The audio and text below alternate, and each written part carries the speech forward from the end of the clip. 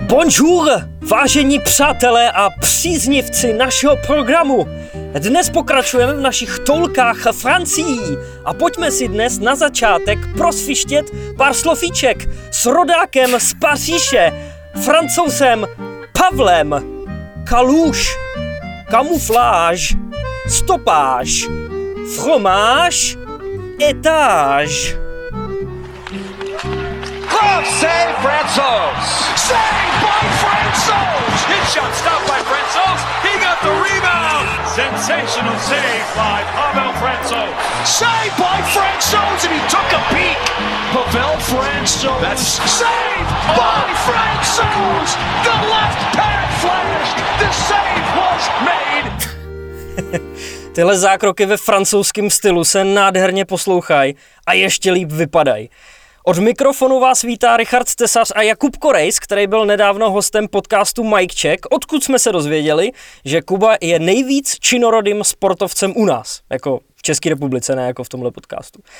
Tak zdar, ty maximálně vytížený biznismene, jako je pravda, že když jsem ti posledně volal, tak si znělo hodně zaneprázdněně. Zdar, Richard. No, ty si mě zastihnul asi v nejhorší možné době, normálně za celý týden. Stala se nám lehká nepříjemnost při jednání s úřadama, což je často dost frustrující a já z toho jednou za půl roku, myslím, tak se ve mně probudí to, že mám chuť se vším švihnout, ale mám to všechno prodat a mít úplný klid jenom, ale mám to tak na půl, tak na jeden den to mám vždycky, ale musím se vydechat a pak jsem zase zpátky hned. No a kdyby vás zajímal Mike Check, tak určitě si to poslechněte. A bylo to zajímavé povídání s Martinem Whitem ze Sportu, on mluvil o fotbale, já o hokeji, takže určitě pokud máte čas a chuť, tak si to poslechněte. Richarde, pojď, máme toho hokeje tady dneska dost, já jsem zase nevěděl, co vybrat a co ne. A něco mi říká, že začneš tím, že někde Martin přijel na bílém koni. Spíš Robert přijel, ne? A nechal za sebou bílou lineu. Tak v Pardubicích musí kousat další průšvih, slušně řečeno. Po veškerých anabázích a problémech, který se s Dynamem táhnou, je to tentokrát případ útočníka Roberta Kousala, který měl v rámci silniční kontroly pozitivní orientační test na požití omamných látek. Vylez z toho kokain a marihuana, od minulého úterý se čeká na krevní rozbor a pokud budou výsledky pozitivní, tak má Kousal padáka. Zatím je mimo sestavu. Nejsmutnější a nejparadoxnější ale na tom je, že tohle není rozhodně první podobný případ, který se v Pardubicích stal. Zmiňme Ladislava Lubinu, někdejšího útočníka, pozdějšího trenéra Dynama, který v roce 2000 pod vlivem najel do sloupu veřejného osvětlení a o 8 let později způsobil smrtelnou nehodu. V říjnu 2016 tehdejší klubový doktor Jan Vanáč projel opilej přes prázdný dětský hřiště a napasoval svoji káru do baráku. V červnu 2018 měl pozitivní test na kokain obránce Petra Čáslava, taky to vyplynulo z kontroly policejní hlídky a leden 2019 trenér brankářů Adam Svoboda najel do protisměru a s 1,8 promile alkoholu v krvi. Bohužel, jak je dobře známo, v květnu si následně vzal život. Jak jinak popsat a shrnout tohle všechno, než slovy mistra světa z roku 1972, Josefa Palečka, že na jeden klub už je toho hodně a nejde to zastavit. Pořád se opakujou ty samé věci a ty samé chyby. Takže otázka zní, co se to v Pardubicích děje? Richarde, co k tomu říct, co nebylo řečeno? No? Samozřejmě je hodně lákavý si z Pardubic udělat srandu, ale to jsme si užili trochu teďka tady na začátku a u nás na sítích, když se to stalo. Mně přijde, že největší chyba je v tom, že se k těm předchozím průserům klub nepostavil čelem. Jo, konkrétně třeba u toho Petra Čáslavy, tam se já nevím, jak dlouho mlžilo a potom se až na objednávku vybrečel u Simony Kubišový. A teď tady máme dokonce aktivního hráče. Petr Dědek naznačil, že jak si říkal ty, že jestli ten test z krve potvrdí přítomnost látek, tak Kousal okamžitě letí. Jako vem si tady tu posloupnost věcí, jo. Robert Kousal od chvíle, co to vyšlo najevo, tak absolutně zmizel z povrchu zemského. Jo, a jak jsi říkal, ty byl vyřazený z mužstva. Ale tím on v podstatě potvrzuje svoji vinu. Jo, ono se mluví o nějaký chybovosti těch testů, který dělají policajti přímo na místě, ale já jsem přesvědčený, že kdyby si byl Robert Kousal jistý tím, že nic nepožil a že fakt je chyba v tom testu, tak by snad vyšel na veřejnost a řekl to, ne? A Pardubice by ho asi nevyřazovali z kádru. Jo, takže podle toho, jak ta situace se řeší, tak se evidentně čeká na to, jestli se to v té krvi najde nebo ne. Jo, čímž znova se nepřímo potvrzuje, že si asi něco dal. Jo, a to je asi to, co mi na tom nejvíc vadí, je to, že se prostě kolem toho zase mlží místo toho, aby se k tomu někdo postavil čelem. A samozřejmě teď se nabízí otázka, co s ním. Jo? Já osobně si myslím, že čistokrevní hození přes palubu a vyhazov by bylo hodně, nevím, jestli bezohledný je to správný slovo, ale hodně krátkozraký řešení. Jo, já si myslím, že Robert Kousal by se měl v první řadě omluvit všem fanouškům, že takhle pošpinil jméno klubu. Když se u toho zastavíme, tak to je skupina fanoušků, který chodí na hokej pořád v jiném počtu, teď samozřejmě ne, ale jsou to fanoušci, kteří hodně dlouho hledají těžce důvody, proč to musíme klubu vůbec fandit. A myslím si, že Pardubice jako hokejový klub by měli Robertu Kousalovi nabídnout pomocnou ruku. Myslím si, že by měl dostat hodně výraznou sankci z platu, ale zároveň s tou by měla přijít druhá šance. Jo, protože jako, nevím, ať se to někomu líbí nebo ne, prostě takhle bych to asi řešil já. Podle mě je strašně jednoduchý toho kluka hodit přes palubu a říct nazdar, nechceme tě nikdy vidět. Já třeba ani nevím, jak to vlastně bylo v Třinci s Patrikem Bartošákem. Tam byl nějaký průser, nikdy asi jako nevyšlo úplně najevo, co se stalo. Řekl se, že jde na léčení a najednou za měsíc a půl podepsal ve Finsku, ne? Asi jo, no, ale hlavně když teď říkáš o tom, že to byla nějaká běžná silniční kontrola, tak mě by teda zajímalo, odkud se to vzalo, jako ta informace. No, to je taky další věc, jo. A já neříkám, že přesně tohle se děje jenom v Pardubicích, nebo přesně tohle se děje jinde, ale dějou se prostě průsery i jinde. Já vím o pár průserech, co třeba v Brně se staly, ale prostě tam se to dokáže udržet pod pokličkou. A myslím si, že to je v každém můstu se něco stane. Teď je otázka, co je v Pardubicích, jestli jsou tam nějaký prostě politický boje, že někdo, kdo má vliv na policii, tak se snaží nachytat ty hokejisty, nebo já fakt nevím, ale je zvláštní, že prostě tohle to vždycky vyjde ven právě v Pardubicích, No. Ale ostatně od jednoho z našich posluchačů nám dorazila koláž, ve který byl Robert Kousal dalším hostem Bomb na gramu. Konečně se ukázalo, že tenhle název, co možná trochu prvoplánově vymyslel Kuba, tak byl vlastně geniální název. Co Jakube, neříkej, že tě to nepobavilo. Jsem rád, že tohleto téma zakončujeme trochu lehčejc, ještě Richarde. No samozřejmě mi to udělalo radost a pobavilo mě to, že jo. Ale vy totiž nevíte, že Richard mi zakázal vysvětlovat ten vtip. Jestli si vzpomínáte, tak my jsme na začátku říkali vždycky, že jsou to bomby na gramu, ale nejsou to bomby na gramu něčeho, ale jsou to bomby na Instagramu. A potom, co jsme to řekli asi 4krát, tak Richard mi říká, hele Kubo, možná, že bys to měl přestat říkat, už to není vtipný. No, Richarde, podle mě to nemohlo vyjít líp, kdyby jsme si to plánovali normálně. No jasný, no. Tak bombaři, dnešní díl vám už po několikáté přináší maximálně přírodní pánská kosmetika Beviro. Dan a Pavel, který za značkou stojí, se snaží vždycky docílit maximální přírodnosti produktů. A na každém výrobku jsou procenta, který právě určujou, z kolika z nich je daný produkt přírodní. Třeba šampon proti padání vlasů, který jsme doporučovali Honzovi Štenclovi z Vítkovic a který teď zběsile začal používat Kuba, je z 99% přírodní. Nebo oleje na vousy, který by určitě mohl používat Filip Hronek nebo přítel našeho programu Matěj Chalupa, tak ty jsou taky z 99% přírodní. Jakože ty oleje, ne Hronek a Chalupa. Ty jsou snad ze 100%, Richarde. No a protože já se mílovýma krokama řídím do krize středního věku, tak jsem začal používat elixír mládí, Richarde. Je to ultimátní přípravek, ty to nepotřebuješ, ty jsi mladionkej, ty jsi jak miminko pořád.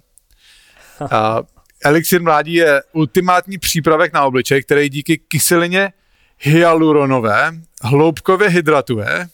To jsem měl nechat tobě, tady tu pasáž. A díky biosacharidu navíc vyhlazuje vrásky a regeneruje pokožku. A ten elixír teda je taky z 99% přírodní. Já jsem ti akorát chtěl říct, že tvoje pokožka vypadá fantasticky. Bom! Díky, Richarde, cením si toho. Aplikuju poctivě vždycky ráno a večer. A je to vidět. No a stejně jako minule máme i něco pro vás. Když půjdete na web beviro.cz a nakoupíte minimálně za 500 korun, tak při zadání promokódu BOMBY20 získáte slevu 20% na celý nákup.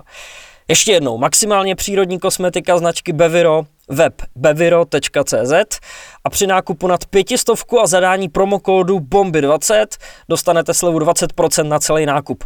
Tahle sleva je pro vás, pro bombaře a platí do konce listopadu. Pojďme se podívat, komu se v extralize...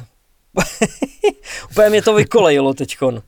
Musíme se posunout dál a chceme se podívat, komu se v extralize dařilo a komu se daří. Pochopitelně máme dvojnásobnou radost, pokud dávají vykejře přátelé našeho programu, nebo pokud třeba někdo z nás prorokoval dobrou formu někomu, komu se daří. A to se samozřejmě taky děje. Rakušan Peter Schneider je tahounem komety v 7 zápasech 6 gólů a jak napsal účet Comstats na sociálních sítích, žádný jiný hráč nedal prvních 6 extraligových branek v Brně tak rychle jako právě Schneider. Karlovy Vary zase vede jak produktivitou, tak gólově Jakub Flek. V 8 zápasech tam nasázel, jak by řekl Radek Smoleňák, 6 banánů. Můj nejlepší kámoš Dominik Lakatoš z Žabonos má ve Vítkovicích za 7 zápasů taky 6 gólů. V jednom plameni je Ondra Kovařčík, který v dresu třineckých ocelářů nastřílel 5 gólů a hned 2 v nedělním zápase doma proti Zlínu, kde s Lukášem Jaškem neuvěřitelným způsobem vykoupali Daniela Hufa. Což nás, Jakube, přivádí na téma, jakým způsobem se vlastně definuje vykejř, protože na sociálních sítích se tohle označení solidně rozmohlo. Ale místo toho, aby si byl hrdý a děkoval se na všechny strany, tak působíš spíš jako takovej policajt, který lidi celkem umravňuje, aby s tím zbytečně neplejtvali. Tak ono se to podle mě stalo tím, jak jsem to začal označovat minulý týden v sobotu, protože to bylo nějaký divný kolo, tam bylo asi 6 vykejřů za sebou. Takhle, musíme si uvědomit, co je vykejř. Máte břevno a máte tyčku. A vykejř je přesně tady ten prostor, kde se potkává břevno a tyčka. Pokud ten puk jde tam, tak je to, dámy a pánové, vykejř jako kráva. Jo, samozřejmě tady Richard zmiňoval gól Ondry Kovařčíka, kdy s Lukášem Jaškem vymíchali zlínskou obranu a brankáře Hufa. Byla nádherná akce, ale nebyl to vykejř jako kráva v žádném případě. Což teda Ondra Kovařčík se o tato označení po zásluze teda přihlásil kolo předtím, kdy mi ten jeho gól utek a za to se mu omlouvám. Ondro, budeš muset dát ještě další vykejře, aby jsem tě fakt tam na tu svůj timeline mohl hodit, jak jsi si stěžoval, že se tam nemůžeš dostat.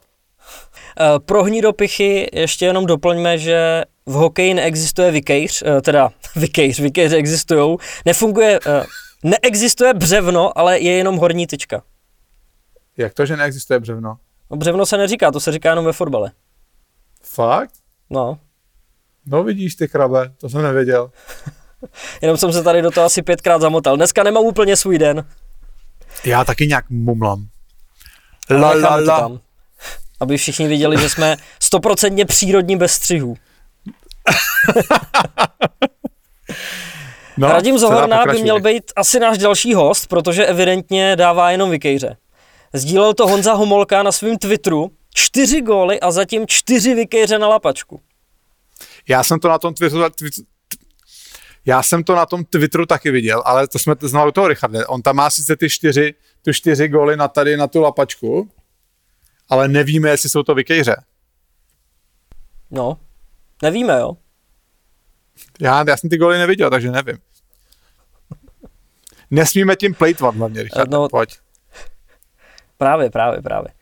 No hele, počkej, a když jsme u toho, já ti teďka ulovím teda. Já tě musím pochválit, Richarde, protože musím se ještě vrátit k tomu Schneiderovi. Já věřím, že si to všichni pamatujete, ale radši to připomenu, že to Richard celý prorokoval. Že Schneider bude dobrý.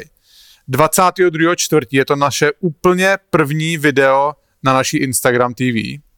A Richard říká, že ve Schneiderově je obrovský ofenzivní potenciál. Běžte si to okamžitě pustit a od ty chvíle poslouchejte všechno, co Richard říká. Tyjo, ty seš tak teď nevím, jestli si děláš úplně absolutně prdel, nebo jestli mě nějakým způsobem chválíš. 100% vážně to myslím, Richarde. No, já jsem si ho dokonce zařadil do svý typovačky střelců, kterou máme s kolegama na O2 a všichni mi ho teď můžou závidět. Tak vedeš aspoň díky němu? No právě, že nevedu, protože třeba Libor Basík má gulaše a mertla.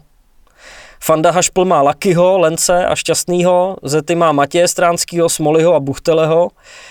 A pak jsem já a po mně všichni ostatní už v mínusu. Ještě mě štve, že jsem si teda nevzal toho Lakyho, i když jsem taky věděl, že v tom letním poháru měl formu jako kráva, ale nevzal jsem si ho a to byla velká chyba. No. Tak vidíte, i mistr Tesař se někdy utne. To mi naskočilo teď, to je dobrý. Ty seš dobrý, ty tady vymýšlíš takovýhle hlášky. Za chodu pod tlakem. O kom si tam ještě mluvil, Richarde? Jakub Flek. O Jakubovi Flekovi se říkalo loni, že spíš těžil z toho, že hrál s Tomášem Rachunkem a s Dávidem Grigorem, že oni byli ten mozek té liney a on, že spíš byl ten zakončovatel. A evidentně je to teda zakončovatel jako kráva, protože se dokázal výborně přizpůsobit i novým spoluhráčům, takže dobrá práce, Kubo. Mimochodem v létě byl ve Voltrovi na snídani, kdyby vás to zajímalo, díky. No a Radan Lenz, ty si nezmínila Radana Lence, Richarde. Radan Lenz, co předved, byl to minulý pátek v zápase proti Hradci Králové, já jsem tam byl soutůčkem. Klobouk dolů. Jo, všichni, když se řekne Radan Lenz, tak vás určitě napadne, že to je ofenzivní hráč, který prostě táhne útok Liberce. Radan Lenz v tom zápase chtěl jít do těla Richardu Nedomlelovi. Ty krábe, dneska je to těžký, Richie. A úplně mu ten zákrok nevyšel, byl z toho faul. Tak ten zákrok nevypadal dobře samozřejmě a Nedomlela šel okamžitě mstít Kevin Klíma. Nastoupil na Radana Lence, vyzval ho ke rvačce a Radan Lenz, ofenzivní hokejista, od kterého teda já osobně jsem to vůbec nečekal, neváhal ani půl vteřiny, zahodil rukavice a pustil se do toho s Kevinem Klímou. A nejenom, že se do toho pustil, on tu rvačku ještě jednoznačně vyhrál. Jo, takže klobouk dolů, že prostě takhle ofenzivní hráč neuhejbal, neschovával se za nic a prostě pustil se do toho a fakt ještě ukázal, že se i rvát musí. Samozřejmě musíme pochválit i Kevina Klímu, který šel chránit mnohem většího spoluhráče. No a Radan Lenz, další zápas v Bolce, návrat do starých kolejí. Přijel domů do Boleslavy, 2 kousky, zdar. Ale o to víc mě mrzí, když to byla takováhle speciální chvíle, že na to Radan Lenz jenom odpověděl, že to prostě tak nějak vyplynulo ze zápasu. On je podle mě, nebo takhle, já ho moc neznám, já jsem se s ním bavil asi 2krát a přijde mi, že toho úplně moc nenakecá a je takový skromný, mi přijde teda, že on se nebude chvástat. A na Instagramu, na sociálních sítích Liberce, tam hned napsali, že Radan Lenz nedával jenom bomby k tyči, ale že se i popral. To jsi viděl. No počkej, a u toho jsme, Richarde, správně ty. To, co dal Radan Lenz za ten gól, tak to byl vykejř jako kráva, kdyby vás to zajímalo. Takže to je naprosto ideální instruktážní video. Ještě to cinklo i o tyčku, takže tady máte přesně ukázku a toho se budeme držet. Díky. Jakuba de facto zmínili v Liberci a už je chválí. Samozřejmě nás taky zajímá, co se děje v Litvínově, který se nachází na 12. místě tabulky, jen ale na 12. místě jenom bod před Pardubicem a Zlínem, to jsem chtěl říct. Takže pokračujeme v naší plejádě přes řeku. Dneska je nějaká zvláštní erupce na slunci a to není ani 13. No a do sestavy Litvínova se od restartu nedostal přítel našeho programu, Kuba Petružálek, a František Lukej zase nehrál proti Kometě a Plzni, chyběl 2 zápasy. Ještě donedávna to byli klíčoví útočníci Vervy do první a do druhé liny. A podle toho, jak se vyjadřoval trenér Vladimír Orsák, tak trénujou a čekají na svoji šanci, což znamená, že by to nemělo být ze zdravotních důvodů, ale spíš z těch výkonnostních. Hele, Richarde, my samozřejmě úplně nevidíme do toho zákulisí, co se v Litvínově děje. A je jasný, že výkony v minulosti asi nejsou garancí toho, že hráči budou stejně úspěšní v budoucnu, ale jako ve výsledku je to v podstatě jediný ukazatel, na který koukáte, když stavíte mužstvo. A když se dneska podíváš na výsledky Franty Lukeše a Kuby Petružáka z posledních sezon, tak ano, už asi nejsou to ty vyloženě prémioví extraligoví útočníci, ale pořád je to hodně dobrý nadprůměr. A i kdyby se letos měli trochu zhoršit, tak ti garantuju, že 25 bodů by každý z nich letos určitě udělal. A ano, asi už nebudou vypadat nejrychlejší na tom ledě, ale oni oba dva ve své kariéře vynikali spíš tím skvělým hokejovým myšlením, než nějakou zázračnou rychlostí. Takže já bych v tom neviděl zas takový zásadní problém. Takže i když mají oba jeden nebo dva špatné zápasy, tak si myslím, že do sestavy Litvínova pořád patří. Podle mě je problém a chyba v tom, že na ně pořád v Litvínově koukají, jako že by to měly být ty top hráči do první ofenzivní liney. Jo, on především teda Franta Lukáš tu roli v Litvínově plnil dlouhý léta, ale podle mě vedení musí rozpoznat, že jak Franta Lukáš s Kubou Petružálkem, tak samozřejmě i Viktor Hýbl, tak už jsou spíše ten druhý útok. Jo, a to vedení musí sehnat nějaký aspoň 2 elitní útočníky, který je nahradí v té první formaci. Jo, jedním z nich by měl být asi Richard Jarušek. Jo, ten má docela pomalý rozjezd letos.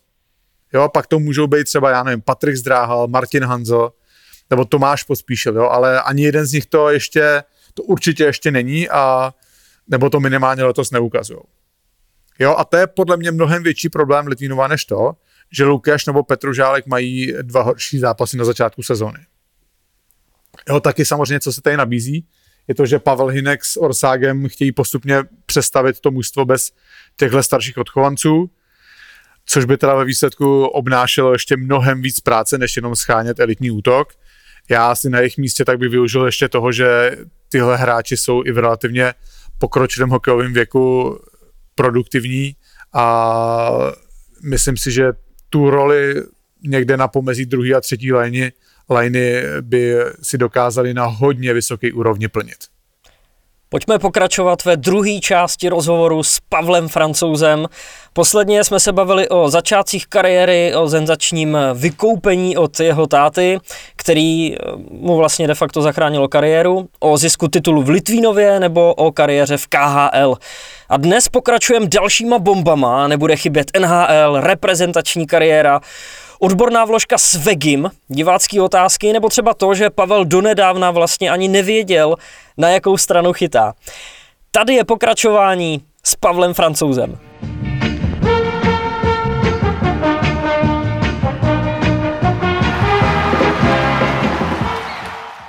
Jsem vlastně v té situaci stál před dalším důležitým životním rozhodnutím, protože po těch 3 letech ty si dostal, jak já jsem to našel, mimořádně finančně zajímavou nabídku z Petrohradu. A ty si najednou stál před dilematem, protože zároveň si dostal i nabídku od Colorada, jít si za svým snem do NHL, který bude relativně nejistý, protože bys tam mohl být 3. golman a nevěděl si, jestli se dostaneš do A týmu. A nebo se zajistit finančně do konce života a pokračovat v Rusku. Jak náročný to bylo rozhodování? No, jako náročný to bylo v tom, že já jsem popravdě nekalkuloval s tou nabídkou od Colorada původně. Já jsem měl nabídku od Nashvilleu a tam to byla teda 2cestná smlouva, no. Takže tam sice jsem měl garanci nějakých 300 000, ale samozřejmě to nebylo moc, no. Takže jenom pro mě garance znamená, že kdyby tě poslali na farmu, na farmě jsem měl 300 000. Tak máš garantováno 300 000. Jasně. Okay. Nahoře, kdybych byl v NHL, tak jsem měl asi 700 000.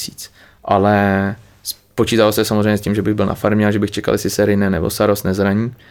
Ale i tak jako jsem byl odhodlaný, že to tam půjdu zkusit, protože mě to vždycky jako lákalo, byl to můj sen, no. Takže jsem třeba obvolával samozřejmě známí a kamarády nebo z toho hokejového prostředí, trenéry bývalí a musím říct, že skoro všichni mi říkali, ať jdu do toho Petrohradu, no.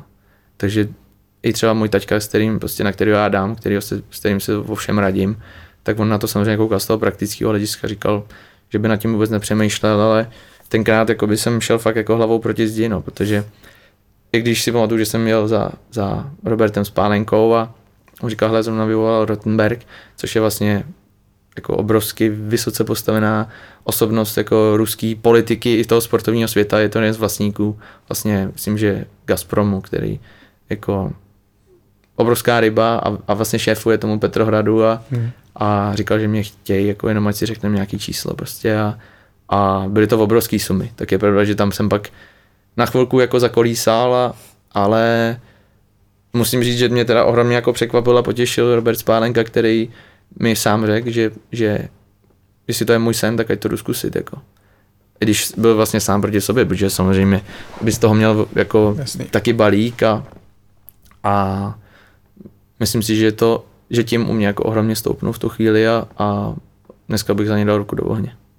No a co se teda stalo nakonec, že ten Nashville nedopadnul, ale bylo z toho Colorado? To Colorado se událo ze dne na den, no. My jsme vlastně jednali s tím Nashvillem a Miro Zálešák, který dělá vlastně evropského skauta pro Colorado, tak nějak podle mě jsem o tom zaslech a že by chtěli do Ameriky a zkusil to tam nějak nadhodit a oni řekli, že jo, že jsou ochotní mi dát, myslím, že 690 000 jsem měl jakoby jednocestnou smlouvu, což samozřejmě pro mě bylo zase daleko lepší, protože já jsem věděl, že půjdu na farmu. Měli jsme nějaký konferenční hovor a tam vlastně Joe Sakic říkal na rovinu, říkal, že budu mít vlastně Varlamova a ještě někoho k němu a že bych byl vlastně třetí brankář, který jako čeká na šanci. Výhoda bylo to, že vlastně ten rok se přesunula farma ze San Antonia přímo do Colorada na předměstí a tak jsem neváhal a druhý den jsme to podepsali. No a popiš nám trochu tu tvůj první sezónu v Coloradu. Ty jsi strávil většinu sezóny na farmě, nahoře máš jenom 2 zápasy. Měl jsi někdy během té sezóny nutkání se na to vykašlat, že třeba si cítil, že je tam moc složitá cesta do NHL a vrátit se do té Evropy? Zvlášť, když si určitě někde vzadu musel pořád mít tu nabídku z toho Petrohradu, která asi nebyla v tu chvíli na stole, ale něco podobného si asi mohl sehnat. Tak já si myslím, že jako moje obrovská výhoda byla to, že já jsem tam prostě šel s tím, že fakt budu na farmě 1 rok, no. Takže já jsem jako nečekal na to, že prostě mě za měsíc povolají, nebo samozřejmě vycházeli jsme trošku i z toho, že třeba Varlamov měl jako historii zranění, čísla a podobně a on ten rok byl prostě celou dobu zdravý, no. Ale to jsou věci, které člověk vůbec neovlivní, ani na to nemůžeš myslet, no a takže já jsem s tím byl smířený od samého začátku a spíš jsem to bral jako takový dobrodružství, no, že prostě budu rád na farmě a pro mě teda osobně už jenom to, že jsem žil v Americe a že jsem cestoval po těch městech, my jsme hráli tu západní konferenci a my jsme lítali jako sice linkou, ale lítali jsme prostě do Arizony, do LA většinou, takže to bylo prostě v zimě, tam chodil pod palmama, takže pro mě to bylo skoro jak prázdniny celou dobu, no. Že fakt potom po těch 3 letech, co jsem byl v Rusku, v těch mrazech a podobně a v tom obrovském stresu, tak to najednou fakt bylo jak hokejový prázdniny, no. Ona i ta organizace na farmě, to se vůbec nedá srovnávat s tím, co je v Rusku, že jo, tam je o vás postaráno. Jo, tak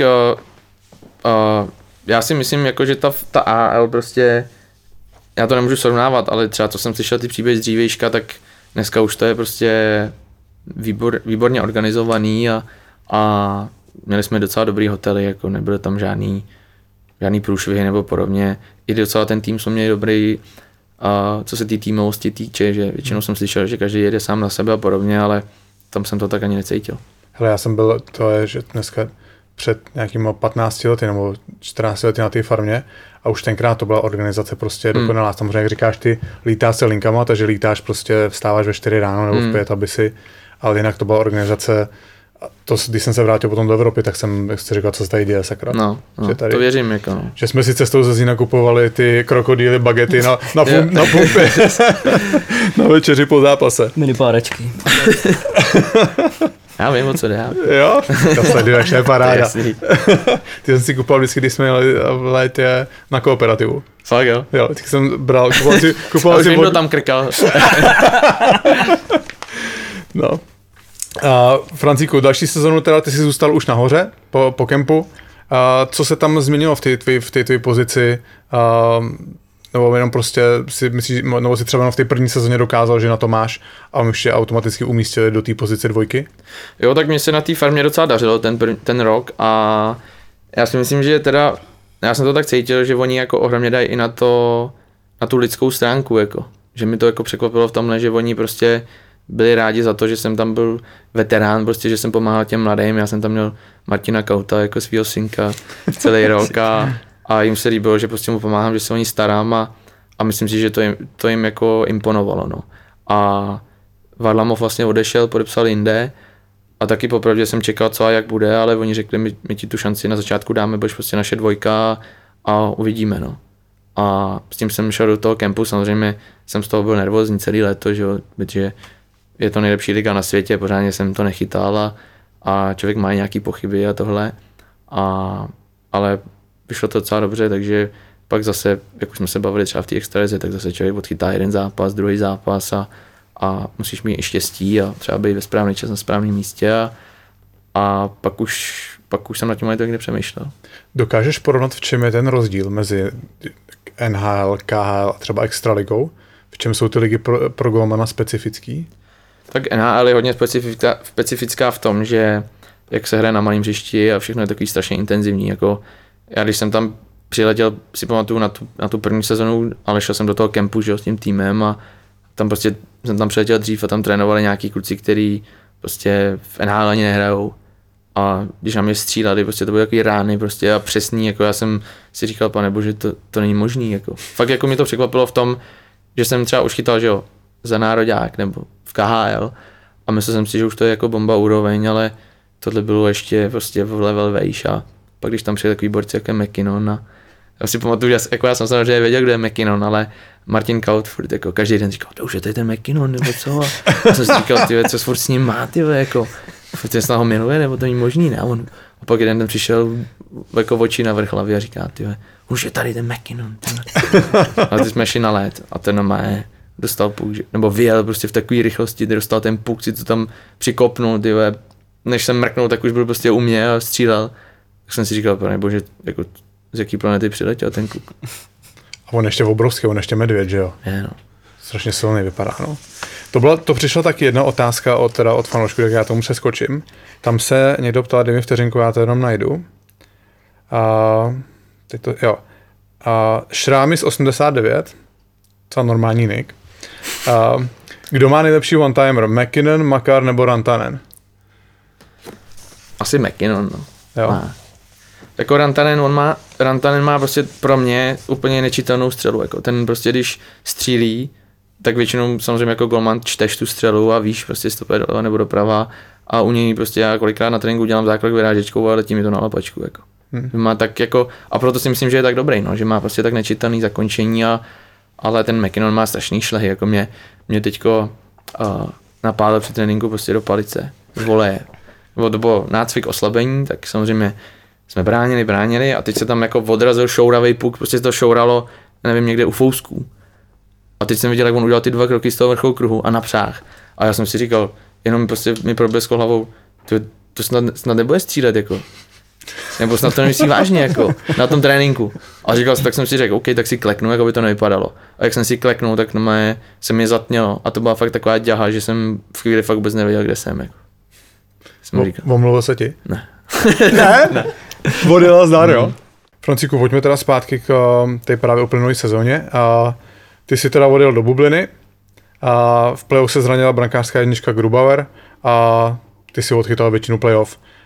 Jak jsi se vyrovnával s tím tlakem, vlastně, který na tebe v tu chvíli přišel, protože co jsem tak vycítil, tak od Colorada byly docela očekávání před tím playoff a nakonec se teda vypadli v 7 zápasech s Dallasem.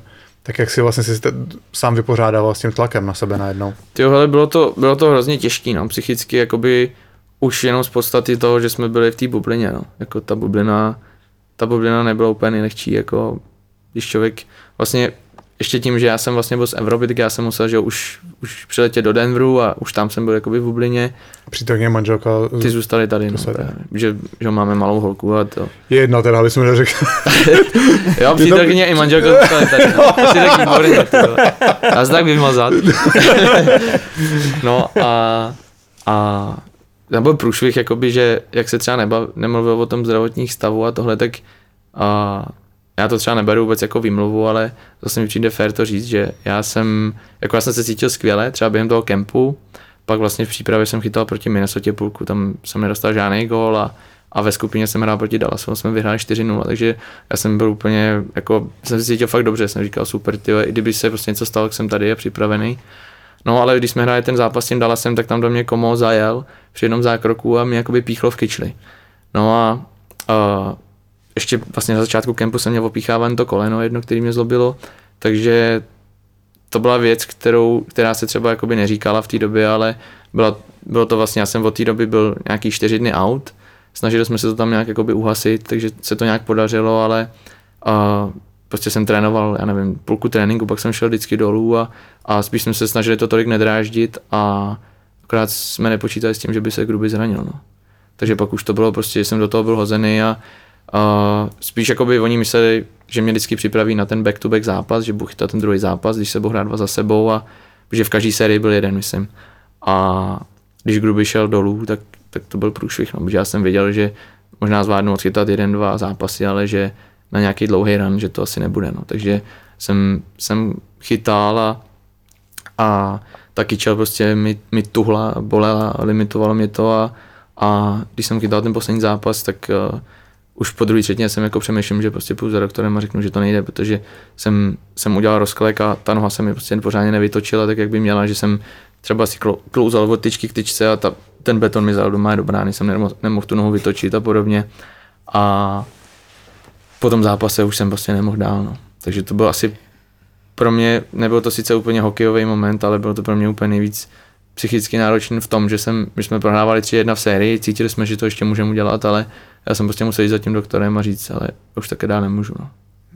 Jaká byla zdravotní péče tam v té bublině, jako byla nějaká omezená, nebo? Ne, byla dobrá, my máme tam dobrýho fyzio, který jako mi ohromně pomohl a vždycky jako třeba po tom zápase mě jako se snažil dát dokupy, ale samozřejmě jak se hrálo pak rychle za sebou, tak už to moc nešlo a já jsem pak dostával ještě nějaký injekce do té kyčle v případě, že bychom postoupili, tak aby se to trošku uklidnilo, ale to už pak vlastně ani se nevyužilo, když jsme prohráli.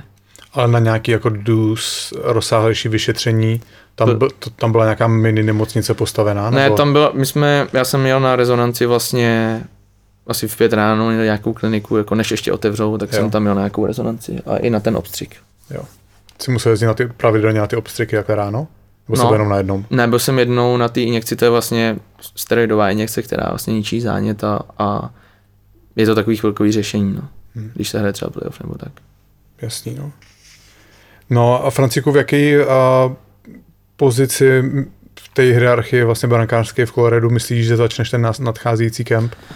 Já si myslím, že to bude podobný, že bude Gruby branej spíš jako jednička, já jako dvojka, ale spíš bych si dovolil jako troufnul říct, že to bude spíš 1A, 1B, že prostě máš 2 golmany, který jako můžou chytat a prostě jestli ta liga se rozběhne v lednu, tak to bude ohromně nahuštěný a všechny týmy budou potřebovat jakoby dva golmany, protože se bude hrát, já si myslím, že se bude víc hrát než trénovat, takže to bude pro jednoho golmana určitě hodně náročné. Tak samozřejmě budeme držet palce, ať to dopadne co nejlíp. Jo, děkuju moc. Ale my samozřejmě asi nemůžeme vynechat ani reprezentaci v tom případě, protože to je prostě téma, který je s tebou spojený. Ty od sezóny 2016 seš pravidelně vytěžovaný součástí světových šampionátů, navíc si chytal důležitý zápasy. Když vezmeme od roku 2016, tak v playoff to bylo, 2017 to bylo proti Rusku, 18 proti Americe, 2019 proti Kanadě, vždycky ve vyřazovací části důležitý zápasy, kterých ty seš součástí.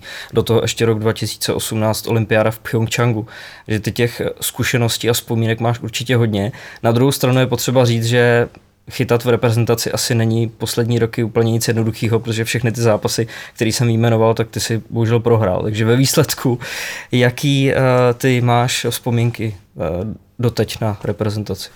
Tak samozřejmě jsou hořko-sladký, no. Jako my prostě jsme tady ta generace okolo toho ročníku 90 až 95 bych řekl, který prostě ty medaile nevozí, no. A samozřejmě každý rok prostě tam jedeme s tím, že to konečně zvrátíme a ať už to byla olympiáda, kde jsme měli 4. místo, nebo vlastně Bratislava, kde jsme byli taky 4., tak jsme nic nedovezli a o to je to horší, no, protože samozřejmě jsme vyrůstali, jak už jsem zmiňoval, na tom, že prostě že zlatý hat-trick a podobně, Nagano, takže víme, že ten národ potom prahne a nějak to nedokážeme doručit těm lidem a samozřejmě rok od roku je to těžší a protože svět je globální, že jo.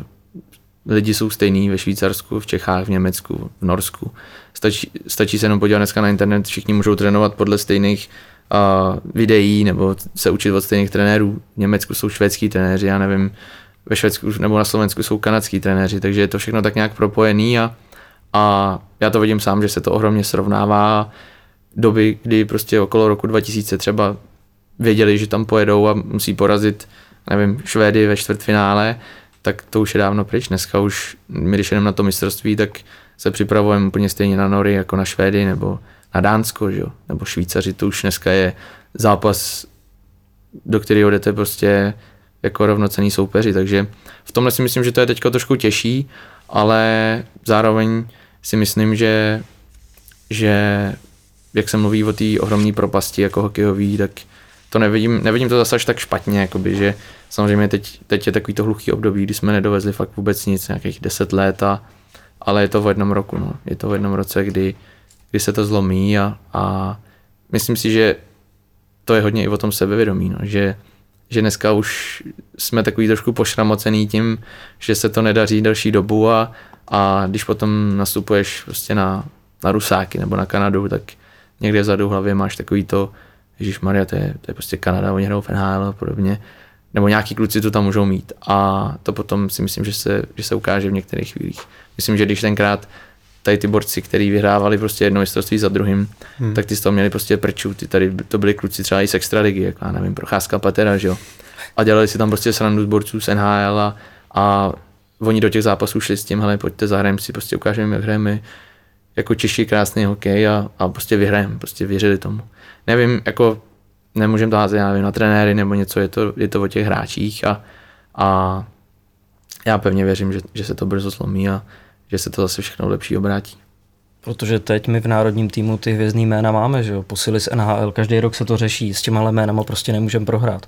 A vy navíc o to větší to musí být frustrace, protože vy na tom ledě uděláte, odvedete tam to maximum, ale ten výsledek v tom zápase se prostě nedostaví. Tak samozřejmě to mistrovství se hraje o medaile a i když ty zápasy, co já pamatuju, tak prostě ať už to bylo v Moskvě, jsme prohráli prostě s Amerikou na nájezdy, tam jsme vyhráli skupinu s panem Vojtkem, což bylo mistrovství, kdy tam bylo snad 15 nováčků, jako, který nikdy hráli na mistrovství a tenkrát se to ohromně semklo a my jsme fakt věřili, že tam můžeme udělat úspěch, protože jsme vyhráli skupinu ohromně silnou a bohužel to nedopadlo na nájezdy, pak jsme prohráli, já nevím, s Amerikou o gól a na té olympiádě taky, že jsme narazili na Rusáky, prohráli jsme 2-0 prostě. Nevidím to tak černě v tom, že bychom jich dostávali prostě meltu, ale samozřejmě, jak už jsem říkal, hraje se to na ty medaile a určitě by nám to všem ohromně pomohlo, kdyby se něco podařilo ubouchat a zase by to sebevědomí šlo trošku nahoru.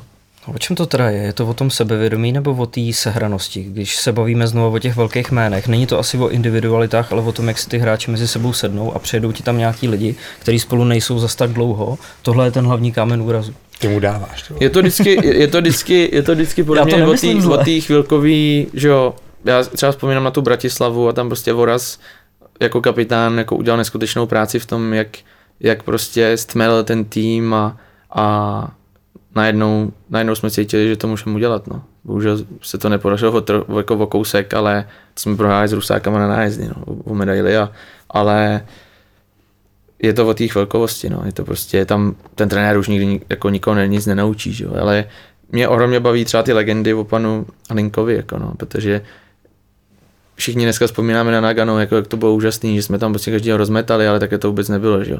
Tam prostě oni vyprávěli v Litvínově o tom, jak tam jeli a že on prostě poskládal ten tým z kluků, kterým věřil, že tam měl asi 6 Litvínováků, že prostě celá republika, kdyby tenkrát byl Facebook, tak ten by dostal takový hate, že prostě by z toho byl špatný, ale tenkrát to nebylo, že jo. Takže on prostě si postavil svůj tým, jel tam a těm klukům tenkrát říkal, ale ty vole, hlavně ať neuděláme ostudu prostě, no.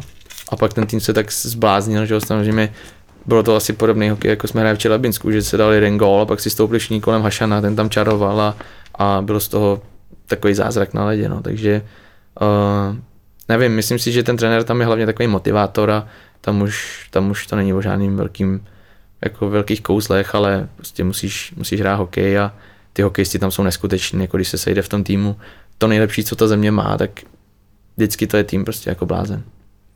Docela se nám tady poslední dobou scházejí jako silný proslovy ohledně trenéru a ohledně národního mužstva. Krásný proslov, Pavle. Pojďme na dotazy od diváků. A dneska to začneme speciálně. Ono se nám tady sešlo hodně otázek na výstroj a protože podobné myšlenky měl i tady kolega Vegi, který v tomhle studiu dělá, který nám míchá zvuk, tak on se dozvěděl, on je navíc amatérský golman a když se dozvěděl, že dneska budeš naším hostem, tak 3 dny nespal. Připravoval si otázky. Nevešlo se mu to do té aplikace na Instagramu, protože to bylo hrozně dlouhý. Takže jsme se dohodli, že on ti to tady položí živě. Připravil si na to mikrofon dokonce. Počkej, on to normálně poslal do naší společní konverzace. Říká, hlavně se to nevěděl do toho formuláře na Instagramu. Zeptejte se na tohle a říkám, tak Vegi, zeptaj se ty, pojď. A máš 5 minut, ne, že tady dobře, nám to už nevrátíš. Tak já děkuju, já to vezmu rychle. A mě to celá překvapilo, kluci, že jste nezmínili, že Pavel chytá v opačném gardu, což mi přijde, že je vlastně v dnešní době už poměrně... On nás bude školit, ale vemu to. Jako vzácnost. Myslíš, že to je výhoda kor třeba v té Americe v NHL, že to třeba nečekají, když jdou prostě do nějakého blafáku a najednou na té straně je lapačka místo vyrážečky? Jako je pravda, že pár kluků jako spoluhráčů, že třeba na tréninku, když jezdíme na jezdy a podobně, tak si na to stěžují, no, že na to nejsou zvyklí, že tam většinou bývá místo, ale já to asi jako moc jako výhodu nevidím, protože i mezi hráčema je už hodně praváků, hodně leváků, takže tam se ta výhoda zase maže, ale je pravda, že jsme se o tom bavili s tím Hutchinsonem, protože Hutchinson vlastně je druhý golman v NHL a pak tam ještě Louis Domingue a jinak jsme tam takhle 3 jenom. No. Fakt jenom také 3 brankaři jsou, jo? To mi nedošlo. Ještě tam jsou nějaký kluci na farmě, ale prostě v NHL v těch 60 a 2 golmanech, tak jsou fakt jenom 3 praváci. Tak to je masakr, to jsem nevěděl. A ty jsi to určitě věděl, víš, Vegy? Já nevím, kolik je teda praváků v celé řeči, ale vím, že, jako, že to je něco, jako když hraješ na kytaru na levo, no, že prostě toho není tolik. A vlastně mě by zajímalo, jestli se dá sehnat dobře jako mé výstroj, jako to pro tebe už asi dneska to dělají na míru, že jo, protože to je normální jako v Kanadě asi.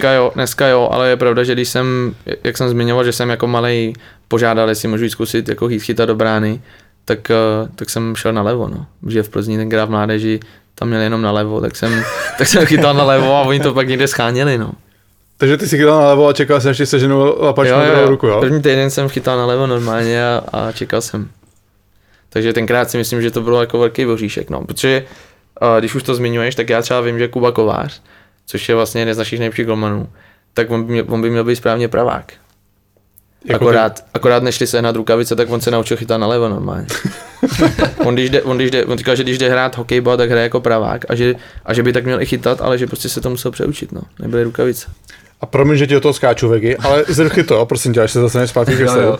Zase teda jsem odskočím jedním dotazem a Ondra Kuchař, novinář ze Sportu, píše, že prý si mu říkal, že máš pomíchaný ruce a nevíš, jestli jsi levák nebo pravák. No to mám, no, protože já když jsem byl malej, úplně maličkej, tak jsem dokázal jako tuškou malovat i levou, i pravou.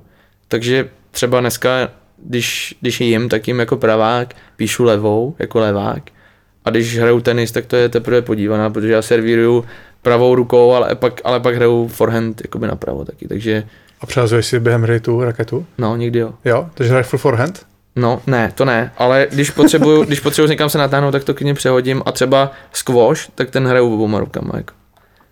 Že nemusím být že k těm stěnám se jenom jako natahu tou pravačkou i levačkou. A to ti normálně přišlo prostě samo od sebe, aniž bys na tom přemýšlel prostě? No, jakoby já si myslím, že to je tím, že když jsem byl fakt malej, tak jsem se nemohl pořádně rozhodnout, jako která je moje dominantní ruka a z toho se to tak nějak odvíjelo, no, že pak, když jsem hrál ping-pong, tak jsem taky třeba si to přehazoval a když jdu dneska hrát badminton, tak vlastně nevím ani, protože to hraju jednou za dlouhou dobu, tak nevím, jako kterou ruku jsem to vlastně hrál jako naposledy.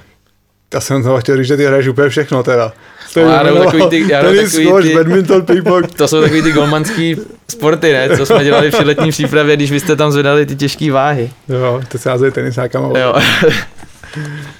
Go.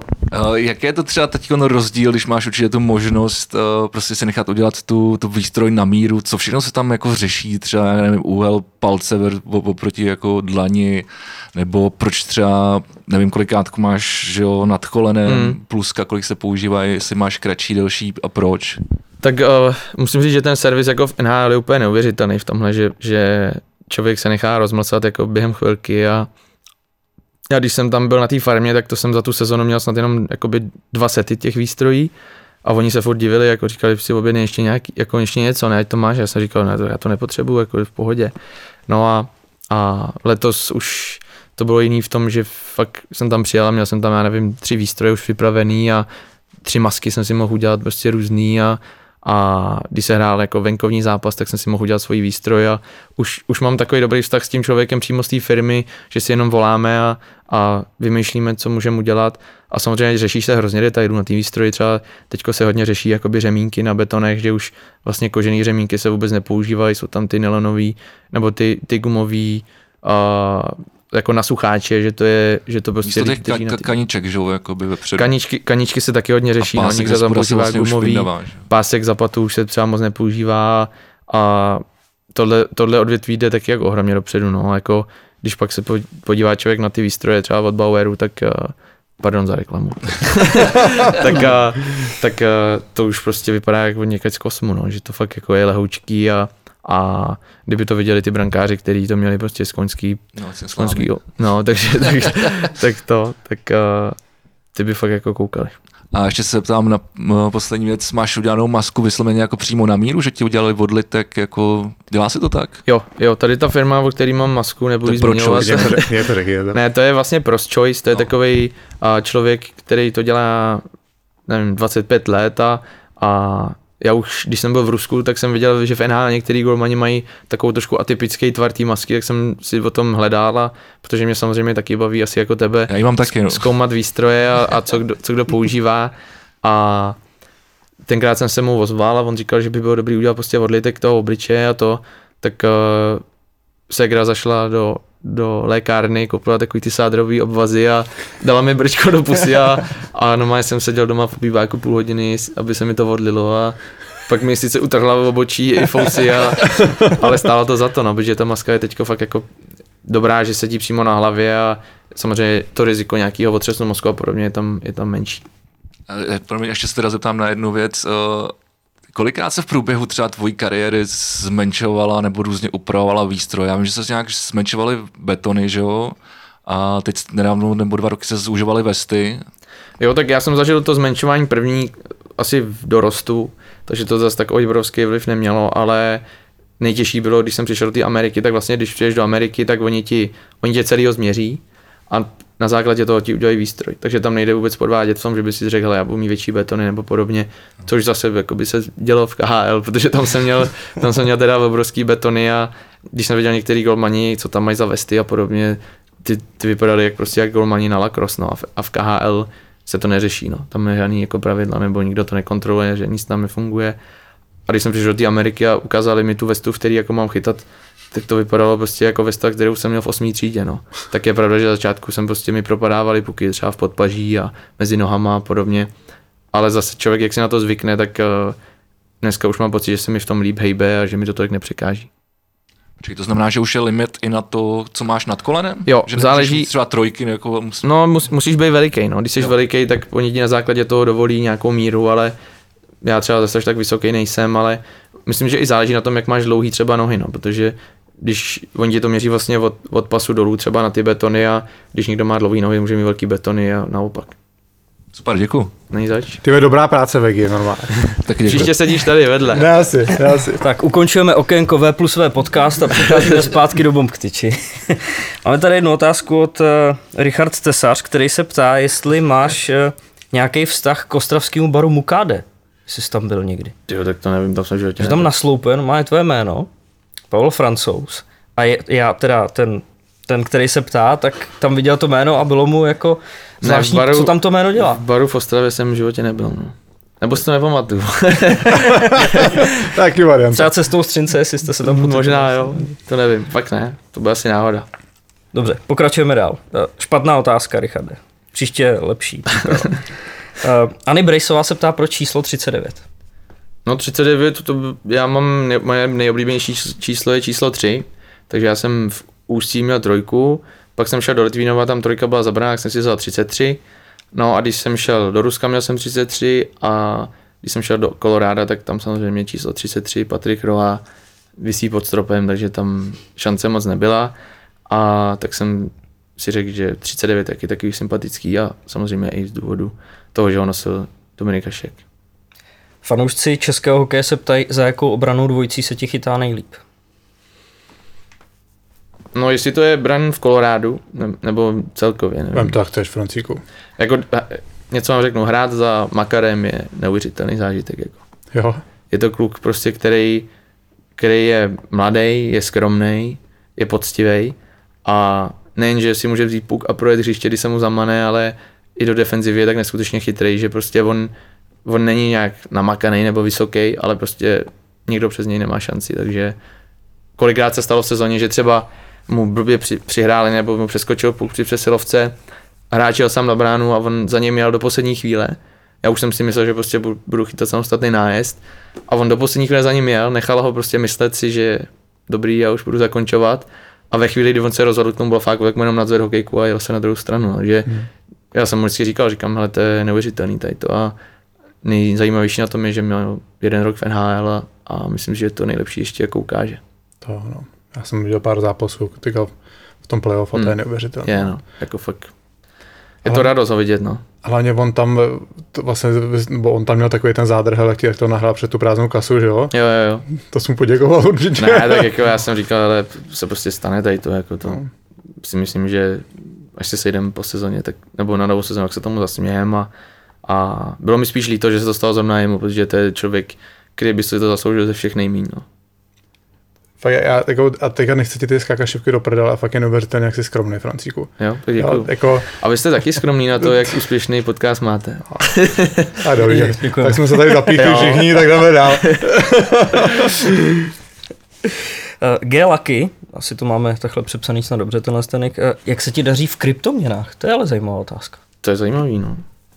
Tak jako daří, nedaří, já jako jsem fanoušek kryptoměn, zajímá mě to a baví mě to, ale neinvestoval jsem do toho tolik, jakoby, abych porovnával, jestli se mi v tom daří nebo ne a spíš to mám jako takovou zábavu, mám rád o tom jako sledovat a číst, ale spíš jako čekám, co se z toho vyvine.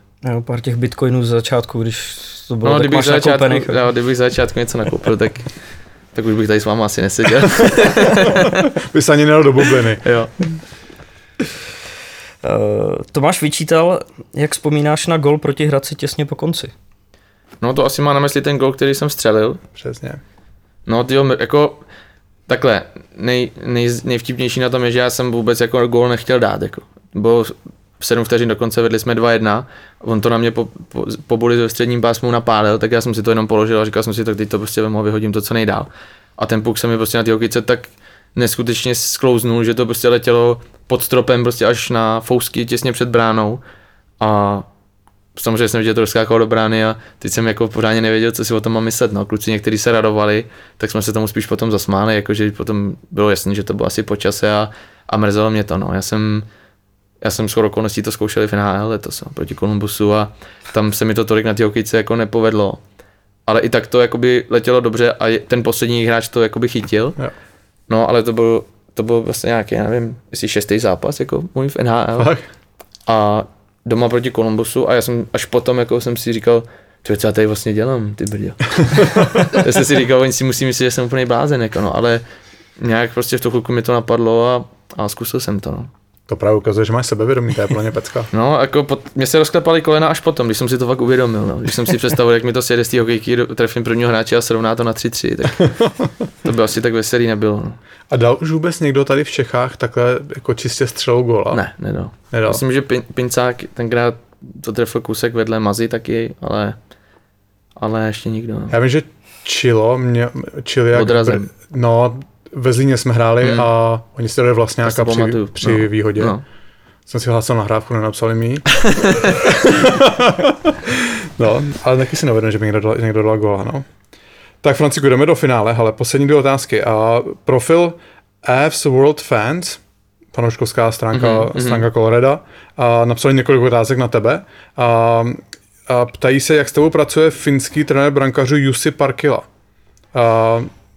Píšou, že mu prošli pod rukama Tukaras, Varlamov, Bobrovský a že on někde v rozhovoru říkal, že spolu trávíte hodně času u videa a že ladíte každý detail. Mm-hmm.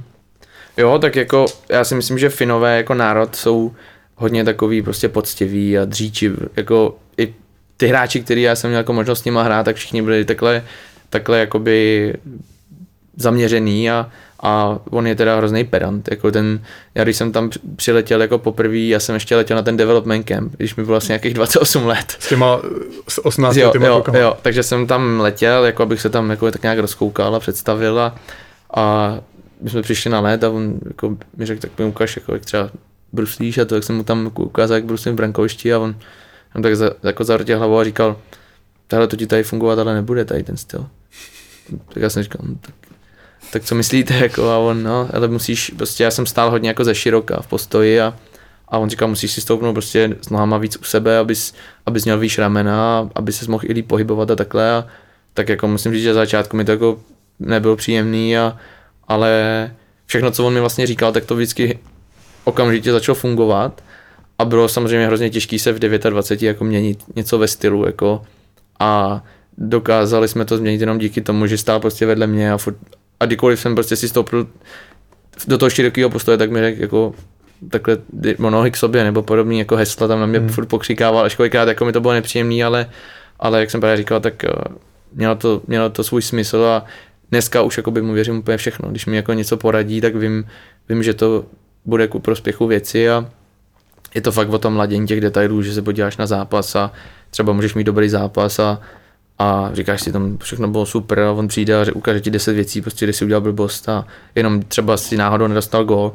A nebo někdy se jí naopak stane, že třeba máš zápas, který si myslíš, že si podělal a on ti řekne, že to to takhle nebereš, že tam se mu líbil jako můj pohyb a podobně, takže je to obrovský profík, je to docela i veselá kopa občas, což jako u Fiňáků vidíš málo a jako rád s ním pracuju, no. Tak a úplný finále, Tomáš Pitule. Pro ty, kdo nezná, plzeňský odchovanec je z Plzně přímo. Je, no. Jsi poprošil mládeží a teďka hraje v Kladně, že jo? Takhle mě to je muž Švára. Jo? No. Tak až takhle, jo? To jsem ani nevěděl.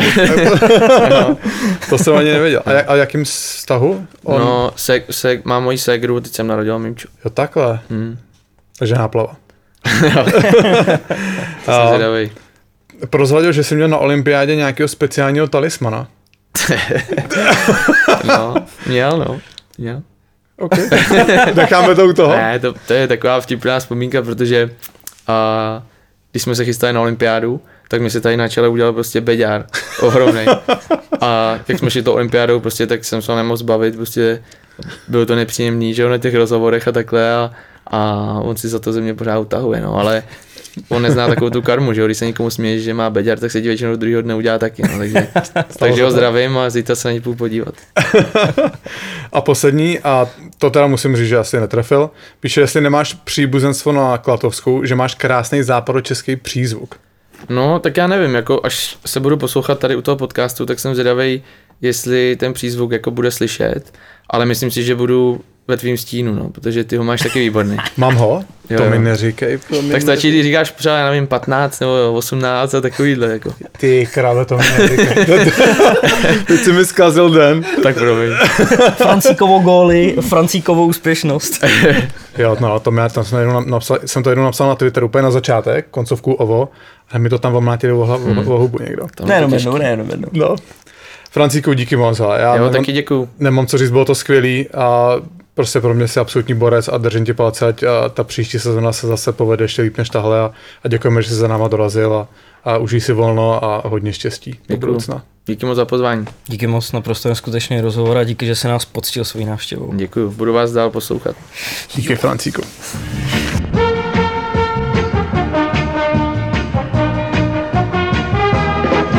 Ještě jednou děkujem naprosto úžasnému Pavlovi Francouzovi, který nám vyplnil poslední 2 díly a těžko říct, který z těchto povídání bylo zajímavější.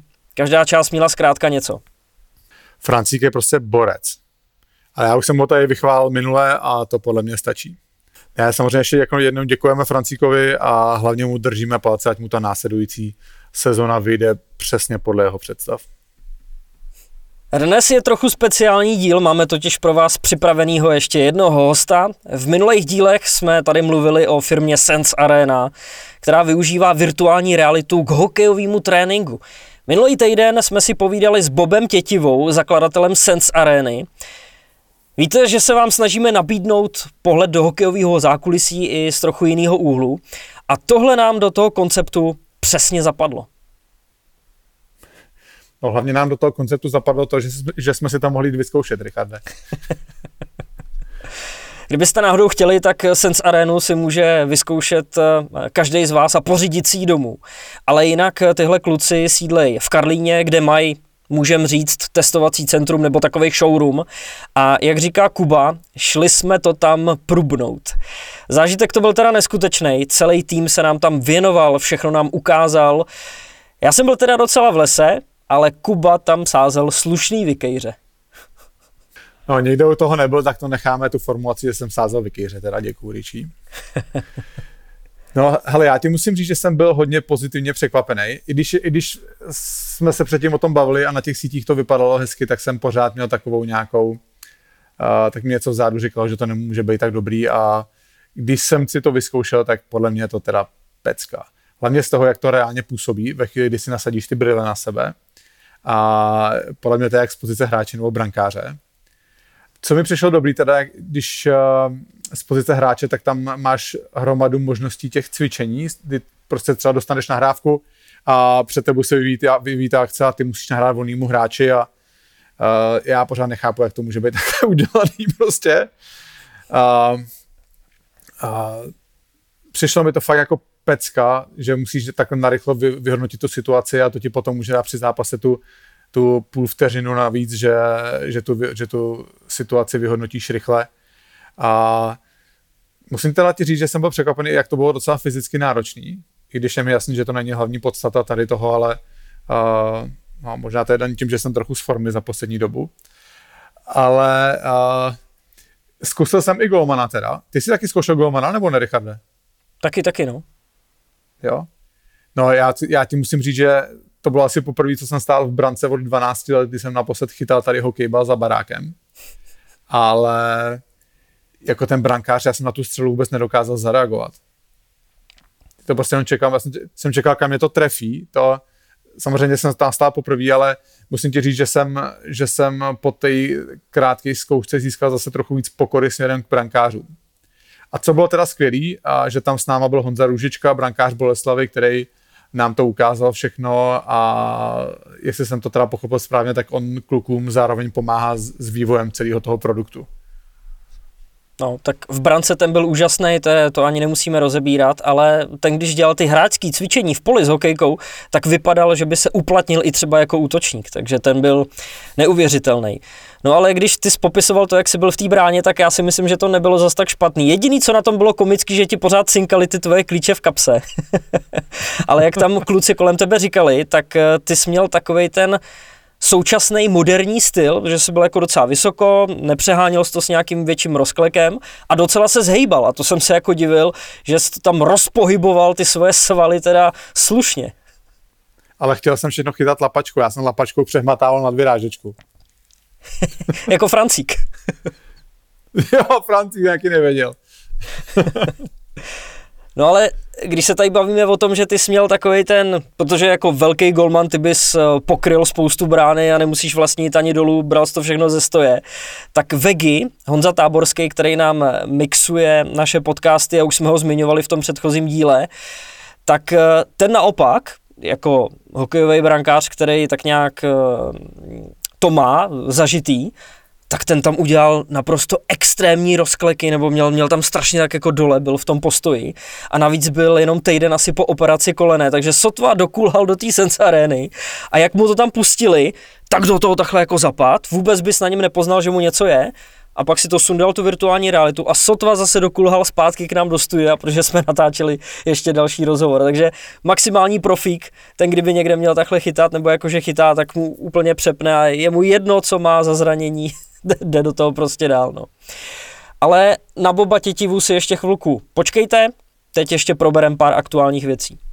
Posledně jsme se bavili o tom, jak Motor prohrál prvních 7 utkání, no a platí to i po 9 zápasech. Budějice stále čekají na výhru a samozřejmě by to nebyl Václav Prospal, aby nepřišel s nějakým speciálním vyjádřením. Že prostě nemůžou hrát první nebo druhou třetinu výborně a v té třetí podat výkon, jako by se poprvé sešli na benzínce. Pravda je taková, že koncovky zápasů jeho Čechům nevycházejí a zatím nikdo pořádně neví, co s tím. No dneska jim nevyšlo ani začátek, Richarde, dostali pěkně naloženou v Třinci. Tak to už asi nic úplně, vůbec nic tam není. My s Kubou nahráváme v úterý v podvečer, hraje se kompletní kolo, takže asi nedává smysl, aby jsme vám tady recitovali průběžný výsledky, protože ve čtvrtek, kdy tohle budete poslouchat, tak už budete dávno znát všechny výsledky a všechny budou konečný. Já ti do toho skočím, Richarde. Já jsem teďka postřeh tweet Pavla Ryšavýho. o tom, že v Kometě přidáš do sestavy Müllera a Holíka a najednou ta sestava Komety zase vypadá dost nabušeně. A je to pravda, to je jako fakt neuvěřitelný, jak se to těma dvouma jménama celý posune ta sestava a vypadá to úplně jinak, no. Takže jsem zvědavý, ani nevím, jak hraje Kometa. Podívám se. Tak mluv dál, a ti řeknu, jak hrajou. Tak jo, tak nám řekni ty průběžný výsledky, které už budou za 2 dny konečný. Který jsme nechtěli říkat. Tak u Komety ještě zůstanem. Pravidelně se tady bavíme o... Prohrála. Promiň. Děkuju, jak Pardubicích prohrála, ty krabe. No, to je hezký, nechceš to nějak ještě rozebrat. Jsem rád, že jsi mi to řekl teda. Promiň, nebudu tě dokazit, pokračuj. Dobrý, ne, v pohodě. Chtěl jsem jenom říct, že se pravidelně bavíme o extraligových posilách z NHL. Tak jednou z nich je obránce Libor Hájek, který právě hraje v Kometě od 13. listopadu a právě při prvním startu proti Boleslavi si připsal 2 asistence. 22letého odchovance brněnského hokeje draftovala v roce 2016 Tampa ve 2. kole, ale následně ho vyměnila do Rangers v tradu, ve kterým figurovalo hned 5 hráčů a jehož hlavním komponentem byl Ryan McDonough, který směřoval do Tampy. No, Libor Hájek začal hrát v Brně, když jsem tam byl, já podle mě to byla moje předposlední sezona a podle něj mu bylo tak 16 let a vždycky u těch mladých kluků je jako na první pohled vidět, že jsou talentovaný, ale v čem je velký rozdíl je to, jak se dokážou vyrovnat potom s nervozitou, když jdou do zápasu. A to je jedna věc, nervozita do zápasu a druhá věc je, jak zvládnou to, když udělají nějakou chybu. Jo, to jsou taky 2 klíčové momenty, kdy se ten hráč nesmí sesypat a já když si vzpomenu, tak Libor tohleto obojí zvládal úplně bez problémů. Pamatuju si, že tenkrát v playoff namazal, myslím si, že zrovna Kuba Petružálek z toho dal gola. Hned na začátku zápasu, v Brně doma to bylo. Podle mě to byl 3. zápas semifinále. To je no. Ale prostě na tom Liborovi byste po zbytek zápasu nepoznali vůbec, že se něco stalo. On hrál prostě naprosto s čistou hlavou. Věděl, v čem jsou jeho přednosti a ty využíval. No a my jsme s Ančou byli loni na Vánoce v New Yorku a já jsem Liborovi psal, jestli nechce zajít na kafe, tak jsme se sešli a bylo to asi po 5 letech, co jsem ho viděl. A prostě najednou přede mnou místo toho 16letého chlapečka stojí dospělý chlap, tak o 10 kilo navíc, jenom samozřejmě ve svalech. A musím říct teda, že jeho projev byl jak dokonalý gentleman. Bylo hezký, jak ho ty lidi tam v kavárně v New Yorku poznávali. A jako je těžký takovému klukovi nefandit. No. Já jsem samozřejmě rád, že měl dobrý start do toho svého krátkého angažmá v Kometě. A doufám, že se mu potom, co začne NHL, bude dařit. A loni část sezóny strávil na farmě, takže doufám, že už natrvalo prolomí do té sestavy Rangers. A když jsme u těch teda obránců Komety, tak teda jsem zvědavý, co v Kometě budou dělat potom, až jim skončí tady Filip Král, Jakub Zbořil a právě Libor Hájek, protože ty dneska všichni 3 hrajou a jsou to dost jako stěžejní kusy v té obraně, takže jsem zvědavý, jak se s tím v Kometě vypořádají potom. Zvučnou posilu hlásí taky Sparta a tou je Vladimír Sobotka, rodák z Třebíče, odchovanec Horácký Slávie a pak i hráč Pražský Slávie. Než se stal v uplynulý sezóně volným hráčem, tak hrál za Buffalo a nastala tam taková anabáze se švýcarským Rapperswillem, kde byl na měsíční hostování, ale kvůli cestování musel být nejdřív týden v karanténě a pak zase kvůli několika případům covidu nastoupil do karantény celý tým. Suma sumárum, Sobotka tam stihnul odehrát jenom 4 zápasy a zase se pakoval. A teď je to po neúspěšných jednáních s Pardubicema Sparta. Jestli zůstane v extralize, to záleží na případných nabídkách ze zámoří nebo z Ruska. Určitě další hráč, který se vyplatí sledovat. Za mořem si zase nemůžou vynachválit Honzu Mišáka, kterýho si Montreal vybral ve 2. kole ze 48. místa. Je fakt, že většina odborníků i fandů čekala 1. kolo, ale Honza i ostatní se nakonec dočkali. Hlavně je to teda Steve Staios, prezident týmu OHL Hamilton Bulldogs, kde litvínovský odchovanec naposledy působil, který nešetří superlativama a říká, že Mišák má všechno a je to jedinečný hráč, profesionál s pozitivním přístupem k životu. Co mě teda ještě z těch slov Staiose přišlo fajn, že Mišák se po příchodu do Hamiltonu ptal, jaký je jejich systém, co má plnit za roli a jak jim může pomoct vyhrávat. To by potěšilo i tebe, ne, Kubo, jako bývalýho asistenta trenéra u akademiků v Plzni. Jsi hodně vyhrabal tady to z archivu. No, jako mně přijde, že na tom streamu, co jsi s ním dělal na Instagramu, ty Richarde, tak bylo vidět, jak je to skromný kluk. A já musím říct, že my jsme se s ním zkoušeli domlouvat už předtím několikrát na to, že by byl normálně hostem plnohodnotného dílu. A ta domluva s ním byla poměrně složitější a to nemyslím nějak špatně, ale bylo to především tím, že on měl dost hustě naplánovaný, jakoby časově hustě za sebou naplánovaný tréninky a celý tréninkový program a nechtěl z toho programu uhejbat, ulevovat si ani trochu, takže to myslím samo o sobě, nebo nám to minimálně ukázalo toho odhodlání k tomu, aby co nejdřív se dokázal prosadit. Myslím, že je nejlepší čas předat slovo našemu dalšímu hostovi a tím je už avizovaný Bob Tětiva, zakladatel Sense Areny, o kterém jsme před pár minutama mluvili. Takže tady je Bohdan Bob Tětiva.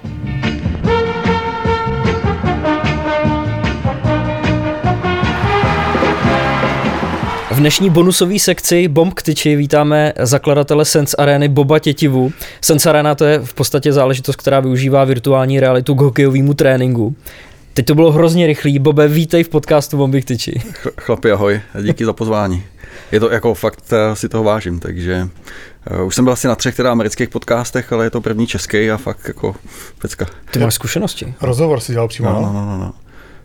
Já vím, že jsme to posílali jenom pro informaci, než jsme spolu jednali, ale omlouvám se tím, zatím jsem se to nepustil, promiň, ale v klidu. Bobe, řekni nám nejdřív něco o sobě, jaký je vlastně jak se k tomu produktu dostal a hlavně teda, kde se vzal Bob? Že jsi Bob? Bob se vzal kousek tady ve Vršovicích, v Krátké ulici u mých rodičů, kde mě teda od malička se říká ještě Bobík, jo, což už teďka v mých skoro 50 letech zní divně, ale jinak jako všichni mi říkají Bob, no, takže já jsem Bohdan v originálu. A od doby, co mám vlastní firmy, tak vlastně přestal existovat jakýkoliv e-mail, kde by bylo Bohdan, to bylo naposledy v O2 a všude je Bob a tak mě lidi znají a blbý je teda, když přejdu jako do zahraničí, tak tam samozřejmě najednou vytáhnu jako Bohdana z kapsy, protože tam těch Bobů je tolik, že tam už to zase jako žádná jako ikona není v tu chvíli. No. Bobe, co ty si vůbec předtím dělal? Jak jsi dospěl k tomu, že vznikne Sense Arena? Jo, to je klasický dotaz, který já vždycky, pokaždý, když někam jedu takhle, a samozřejmě vím, že se na to kdokoliv zeptá, tak přemýšlím, jako jak to udělat tak, aby ten příběh byl nějak poutavý a zároveň jako byl krátkej, takže asi se potřeba říct, že já sám jsem baskeťák, i jako z basketové rodiny, kdy můj táta byl na 2 olympiádách, já jsem teda nedotáhl tak daleko, ale hrál jsem tady na Folimance a pak jsem se vrhnul už na normálně profesionální kariéru, dodělal jsem školu, začal pracovat, ale sport vlastně vždycky byl můj jako zájem číslo 1, kde já jsem pak oddriftoval směrem k lyžování, kdy s Ondrou Bankem Ondrovi jsem scháněl peníze, nějakou dobu jsem s ním jezdil po svěťácích, pak teda jsme spolu dali dohromady značku Vágus a to jsem teda hodně utek vlastně úplně k jinému dotazu,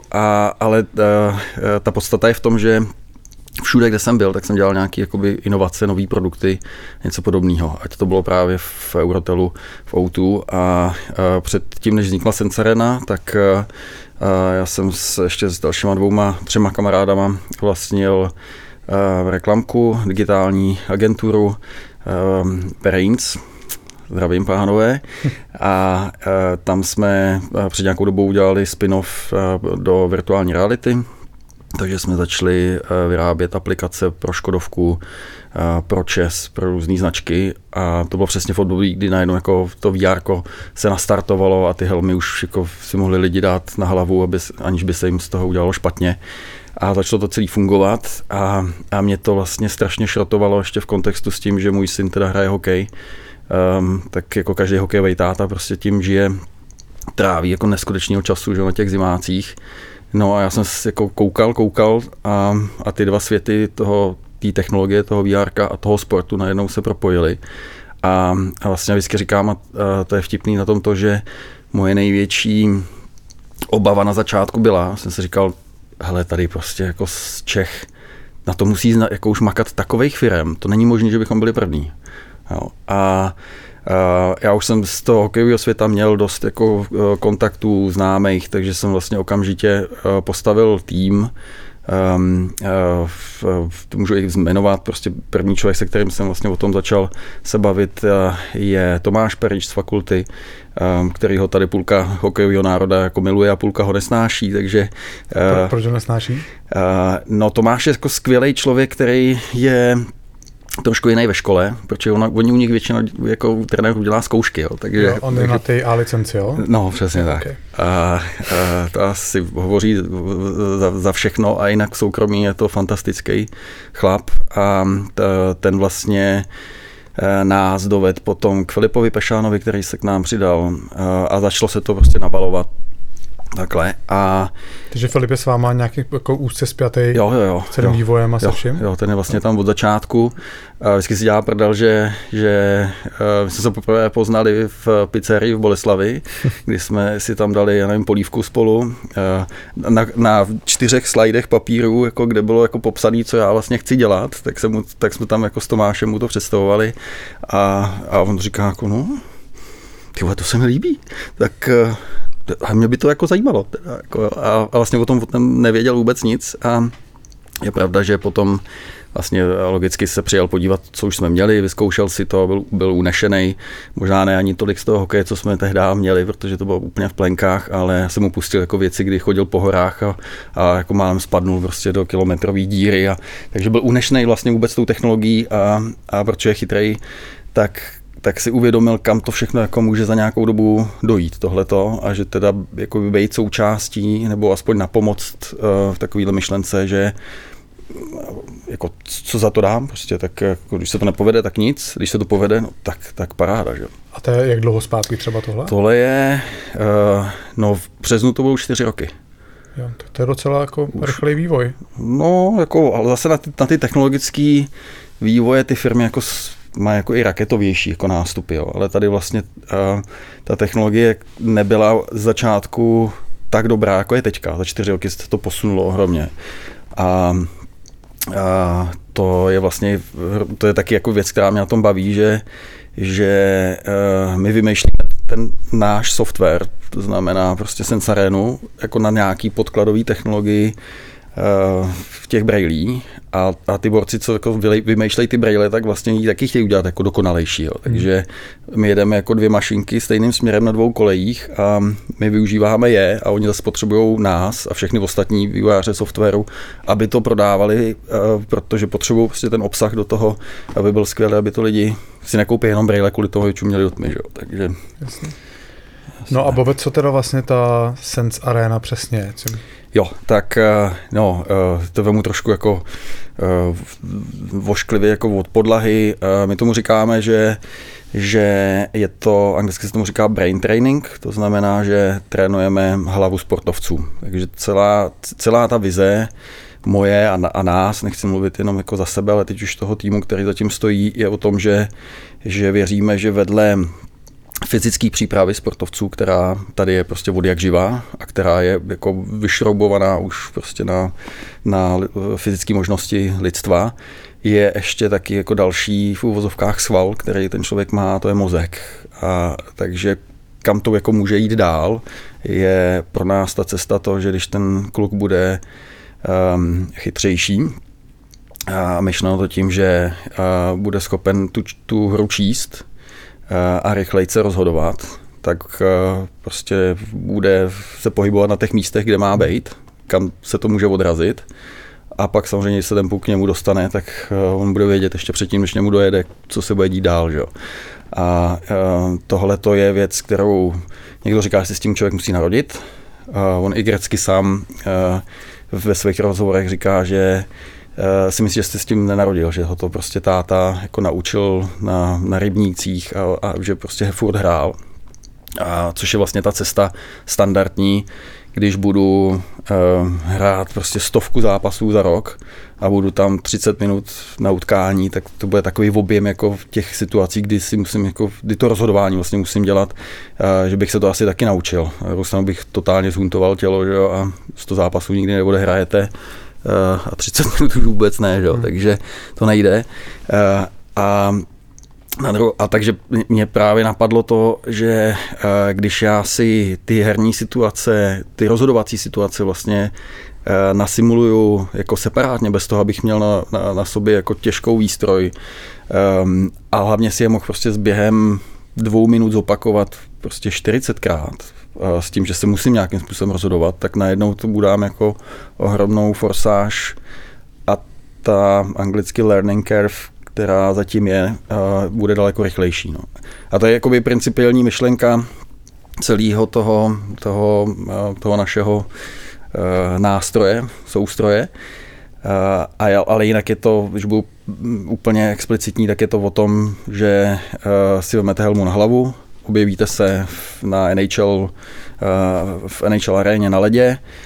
Když je to hráčská verze, tak jste prostě podle toho cvičení, který zrovna děláte, tak jste v místě, odkud vlastně to cvičení je potřeba dělat, takže ať je to ve slotu, za bránou, na modrý, prostě kde to cvičení se odehrává. Mám v ruce hokejku, která je trošku chytřejší než ta normální, protože má na sobě ještě nějaký senzor taky, takže vlastně já v té helmě vidím tu svoji hokejku, kterou držím v ruce a všechno okolo, ten zimák, led, spoluhráči, brankář, obránci jsou vlastně uměle vytvořený, včetně puku. Takže ten virtuální puk, když se mi dotkne týmí skutečný hokejky, o kterými víme, kde prostě je díky tomu senzoru, tak hokejka se zavrtí, to si vyzkoušíte potom. Takže mám i tam jako feedback na to, že jsem se s tím pukem potkal a je to o tom teda vlastně teďka vytvořit drily, herní situaci, kdy já toho kluka nutím k tomu, aby měl hlavu nahoře, aby koukal. My mu dáváme různý i matematický úkoly a takovéhle věci, kdy se vlastně jakoby rozděluje to, co dělá tělo a to, co dělá ta hlava, aby se tyhle ty věci prostě oddělily. Fyzicky nějak fungují, ideálně nohy dělají něco jiného než vršek těla, ale ještě k tomu ta hlava vlastně přemýšlí, co ten spodek bude dělat. A musíme říct, že my jdeme zhruba za 1,5 hodiny si to s Richardem vyzkoušet k vám do Karlína a já se na to těším jako blázen normálně. A já si teď říkám, co tam mám jako dělat já oproti tobě nebo oproti nikomu, kdo skoro ještě hokejku nedržel v ruce. Ale ty chytáš, ne, Richard? Zase. No tak... Rád by. rád by chytal aspoň něco. Ale tohle, co tady popisuješ ty, tak ty situace se musí vytvořit. Vy je musíte určit. Kolik těchto modelových, hokejových situací tam je a kolik to Sense Arena nabízí? V hráčské verzi je nějakých 80 cvičení asi. Ne všechny jsou jako herní situace vyloženě, těch je tam třeba teď lovit z patra prostě nějakých jako 10, typu prostě, že hrajou 3-1, 4-2, 4-3, 5-3, takovýhle jakoby nerovnovážný situace. A pak je tam mraky dalších cvičení, které jakoby rozvíjejí nějaký to, abych třeba viděl víc hráčů na hřišti a tak podobně. V golmanské verzi je něco okolo 30 cvičení. Ta golmanská verze není o tom, abych četl hru a dělal rozhodnutí, ale tam zase jsme šli cestou toho, že pro golmany je zásadní čtení puku a čtení releaseu, kdy oni nechytají jako na postřeh, ale vlastně oni vědí už, jestli to půjde doprava, doleva, nahoru, dolů, vlastně dřív, než to z té čepele vyletí. A pro ně je, pokud ten puk vidím, tak jsem v pohodě. Pokud puk nevidím, tak jsem v pytli. Takže další věc jsou screeny před bránou, kde v normálním tréninku tam staví panáka, že jo, nebo někoho, kdo to má za trest a pak stejně jako od modrý nechce střílet na plný kule. Takže my máme plno cvičení na screeny, tak abych si našel prostě ty místa, kde ten puk můžu vidět. A třetí věc u golmanské verze je box control. Víme? Nevíme? To, což je taková ta teď ty golmani vlastně, to je krásný, jako se podívat, jak se chytalo dříve a teď jak se to posouvá a odhadovat, kam ta golmanská technika se posune dál, ale v podstatě je to o tom, že ten golman musí zabrat co největší místo v bráně, ještě jako v pozici, která je ideální pro to, aby z této pozice, kdy je dám ty český slova k tomu, kdy je prostě jako skvér na puk, tak aby se mohl dál někam pohybovat. Čelem k puku, ne? Čelem k puku, přesně tak. No. A když si od puku vemete, dříve se to dělalo tak, že se na hokejku ten střelec mu přidělali gumy a natáhli se do rohu branky, tak to je vlastně přesně ta výseč, kudy, když ten puk poletí, tak to bude gól. Když to půjde mimo tu výseč, tak to gól být nemůže, logicky.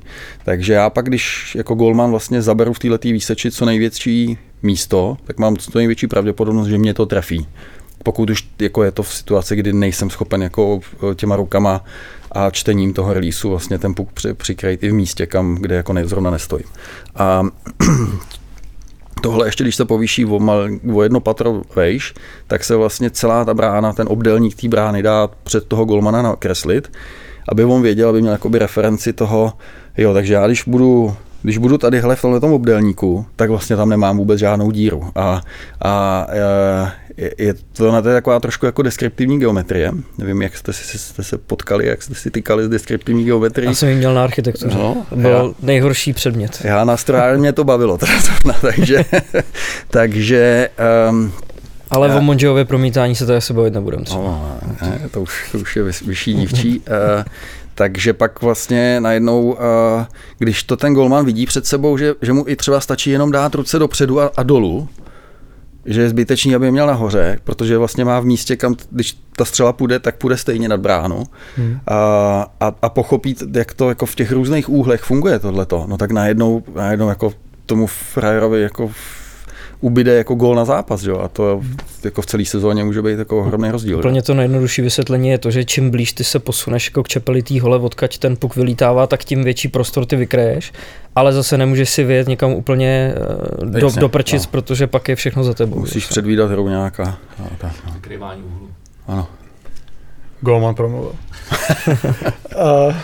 Bobe, prosím tě, ten váš produkt, je to vyloženě jenom pro profesionální hráče, nebo může to být i forma zábavy? Krásný dotaz, protože jako na to říkají, ano, pěsíčku,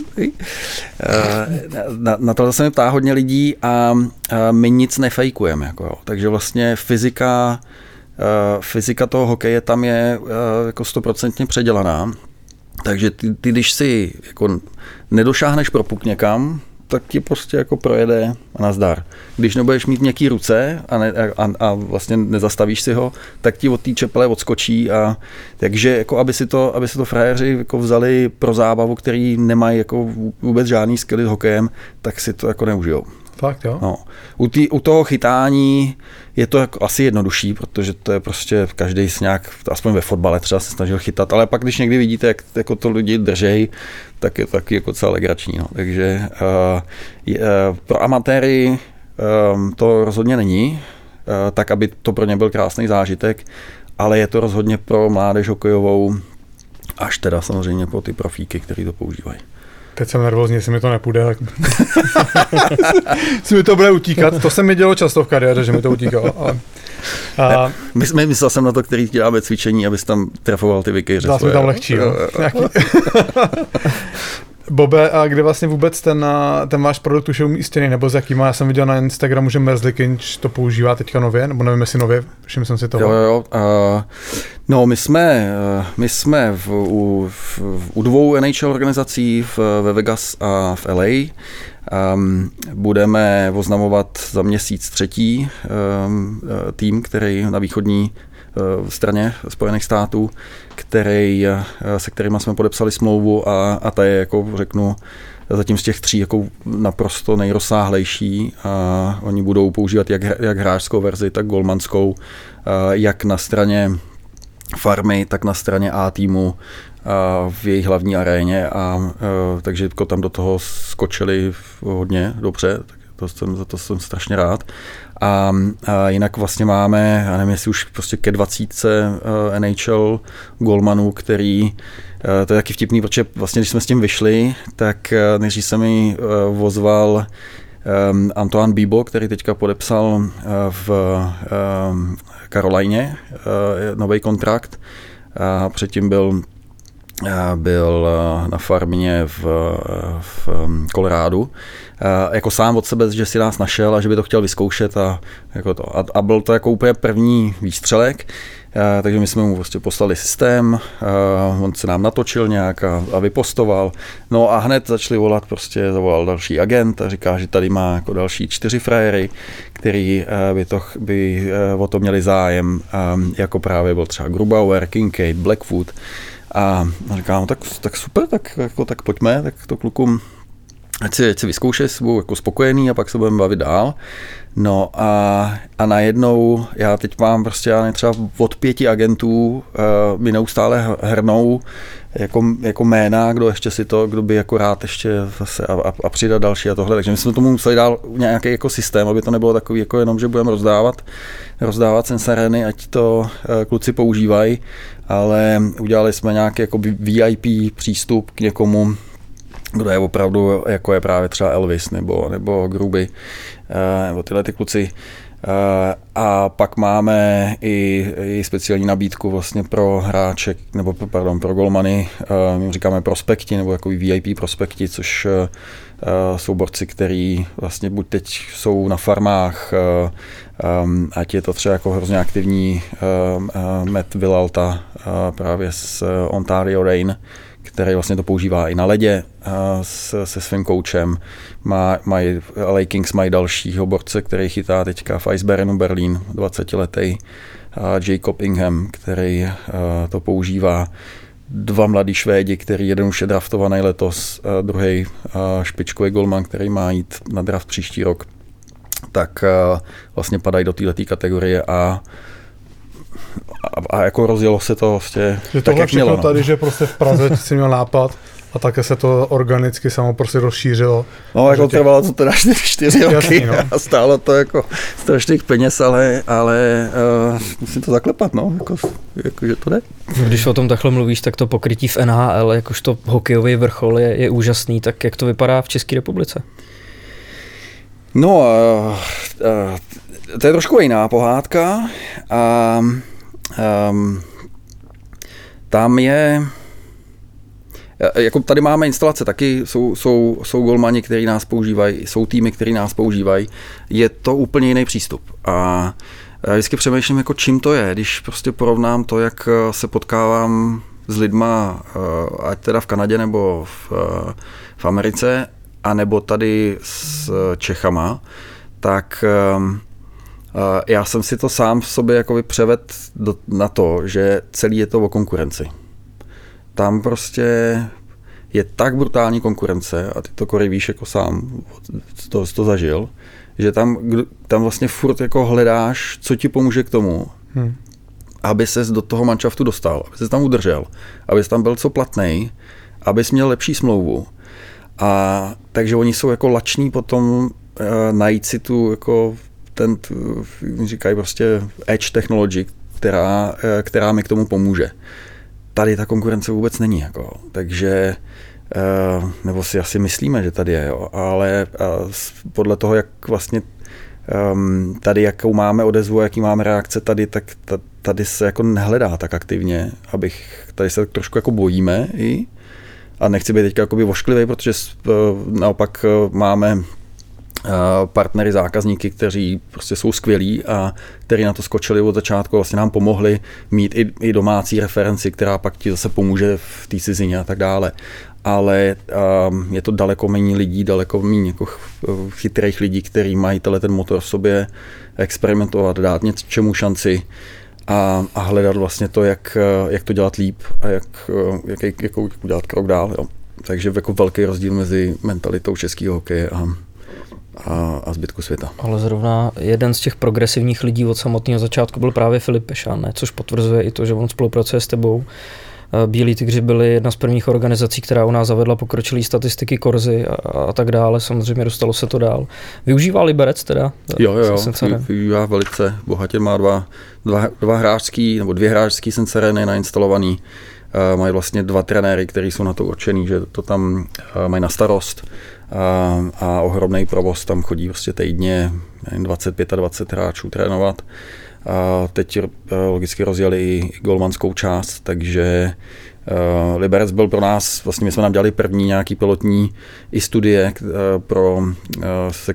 se kterýma nám pomáhal Tomáš Perič právě z Karlovy univerzity, protože se většinou lidi ptají, jako, a funguje to teda, je to opravdu jako, není to teda jenom jako hra a pomůže mi to v něčem, takže máme jednak českou studii a pak máme studii ještě z University of Wisconsin, kde jsme taky dělali vlastně půl roku na jejich univerzitních hráčích a hráčkách studii dopadu vlastně na hokejové dovednosti a na právě na myšlení teda při hře. No. Obě dvě ty studie vyšly tak, že tam, když to zjednoduším, je okolo 10% rozdílu mezi hráčem, který 3 měsíce Sensarenu používá versus hráč, který nepoužívá. Ale já to jako ty studie bych nechtěl vůbec přeceňovat, protože ten hokej je tak komplexní jako věc, že jako když někomu řeknete, hele, choď do posilovny rok a budeš mít takovýhle bábovky a dáš 5 gólů víc,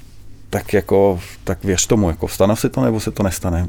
Prostě jako, je to jako Lego, který skládáš bruslení a technika hole a právě hockey sense, a pokud jako něco z toho tam není, tak to vlastně nefunguje dohromady. A kde teda dneska si to můžou nějaký mladí třeba hráči v Čechách na Moravě vyzkoušet? Hráčskou verzi mají v Liberci v Jihlavě. Ty jsou pod klubama. Ty jsou pod klubama a pak jsou 2 v Bratislavě v tréninkových centrech. A golmanskou verzi mají samozřejmě taky v Liberci a v Jihlavě je v Ostravě je M4G, že se to jmenuje teď. Má Trvka, ne? No, přesně tak. Takže tam mají tělocvičnu novou, teďka čerstvě udělanou. Když jsem viděl nějaký videa, moc pěkný, takže že to má jako profi, jo? Že prostě přijdete a jste jako v 21. století a hezky udělaný a už jim tam chodí kluci a trénujou. A já bych teď nechtěl někoho zapomenout. Na Spartě to mají? Nebo jo, pravda, na Spartě, ano. Na Spartě v Kolíně.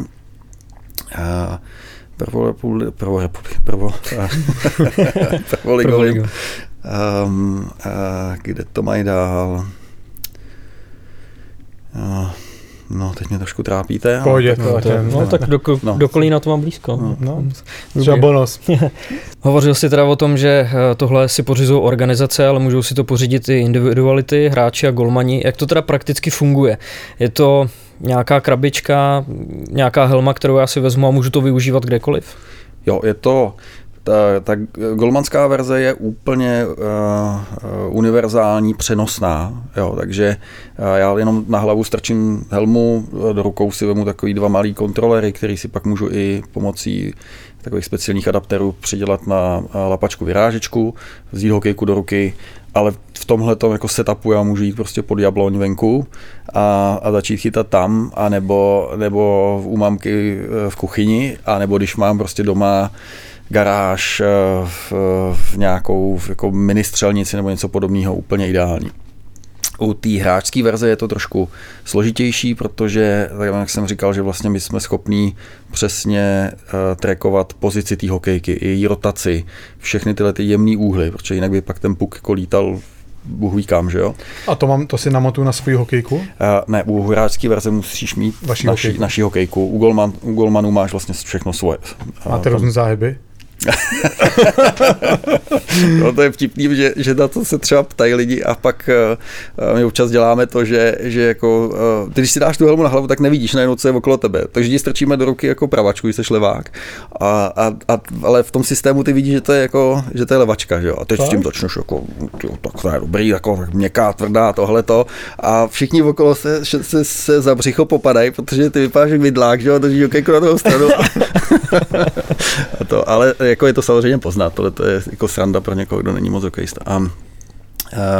Takže u té hráčské verze potřebuju, vlastně my to dáváme, tam je jako silný herní počítač, ke kterému je to připojený všechno a potřebuji mít v té místnosti namontovaný v rohách těch místností takový 4 krabičky, což jsou senzory, které vlastně osvítějí tu místnost. Když to představíte, tak vytvoří takový jakoby digitální klec, kde se potom vlastně všechny ty aktivní elementy těch senzorů vlastně pohybujou a díky tomu se vytváří jako ta fyzika a i to, jako, kde se vlastně ty pohybuješ, jaké máš okejku, kde jsou ostatní a tak podobně. Takže tam je potřeba jakoby instalace.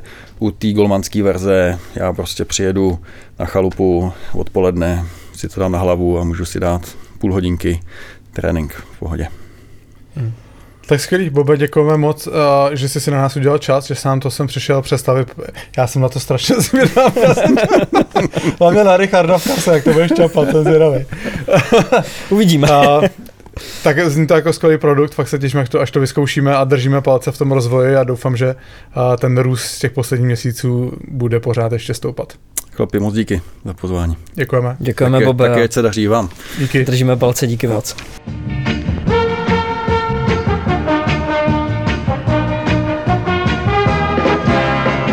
Bob Tětiva mluvil taky parádně.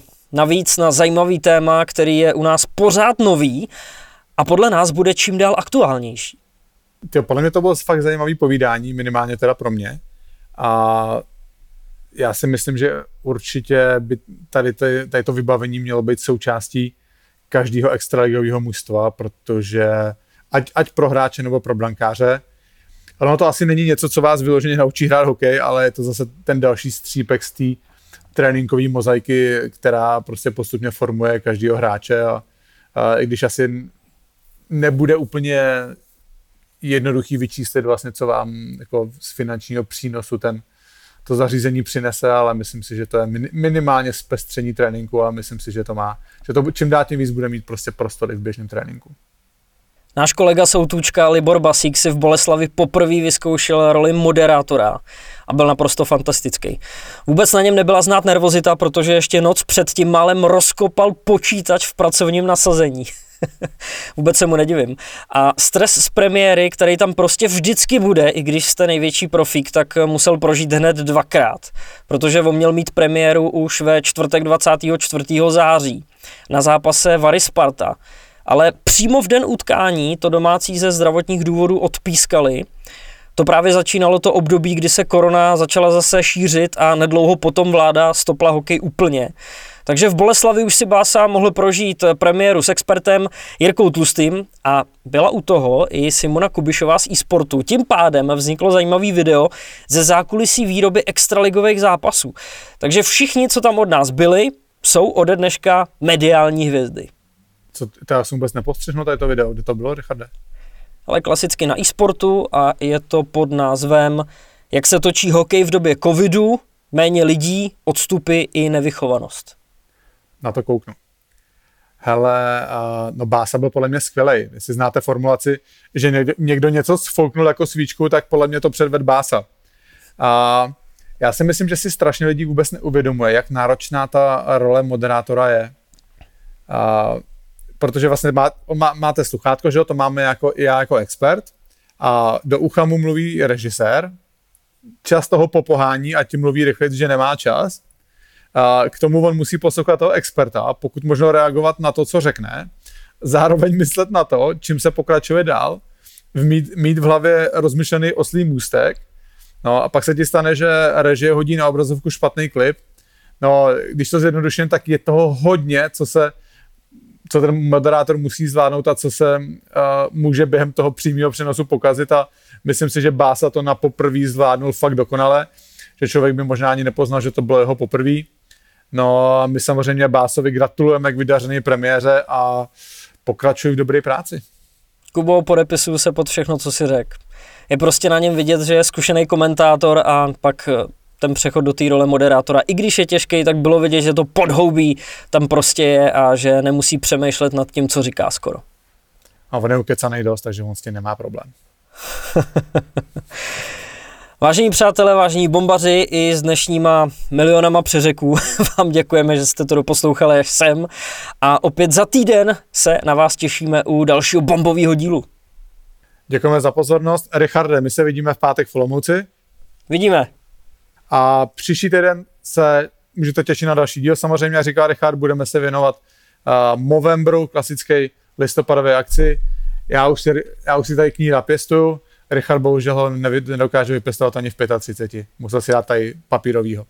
Máš ho tam ještě někde, Richarde? Tady je. Schovej si ho do příštího týdne. Mám ho tady, musím ho mít, no, tak bohužel. No. Třeba jednou bude i ten můj, no, já nevím. Nemá Bevirou udělaný něco, že ti potom třeba naroste knír? Zjistíme, dobrý tip na nový produkt. Dobrý. Tak jo.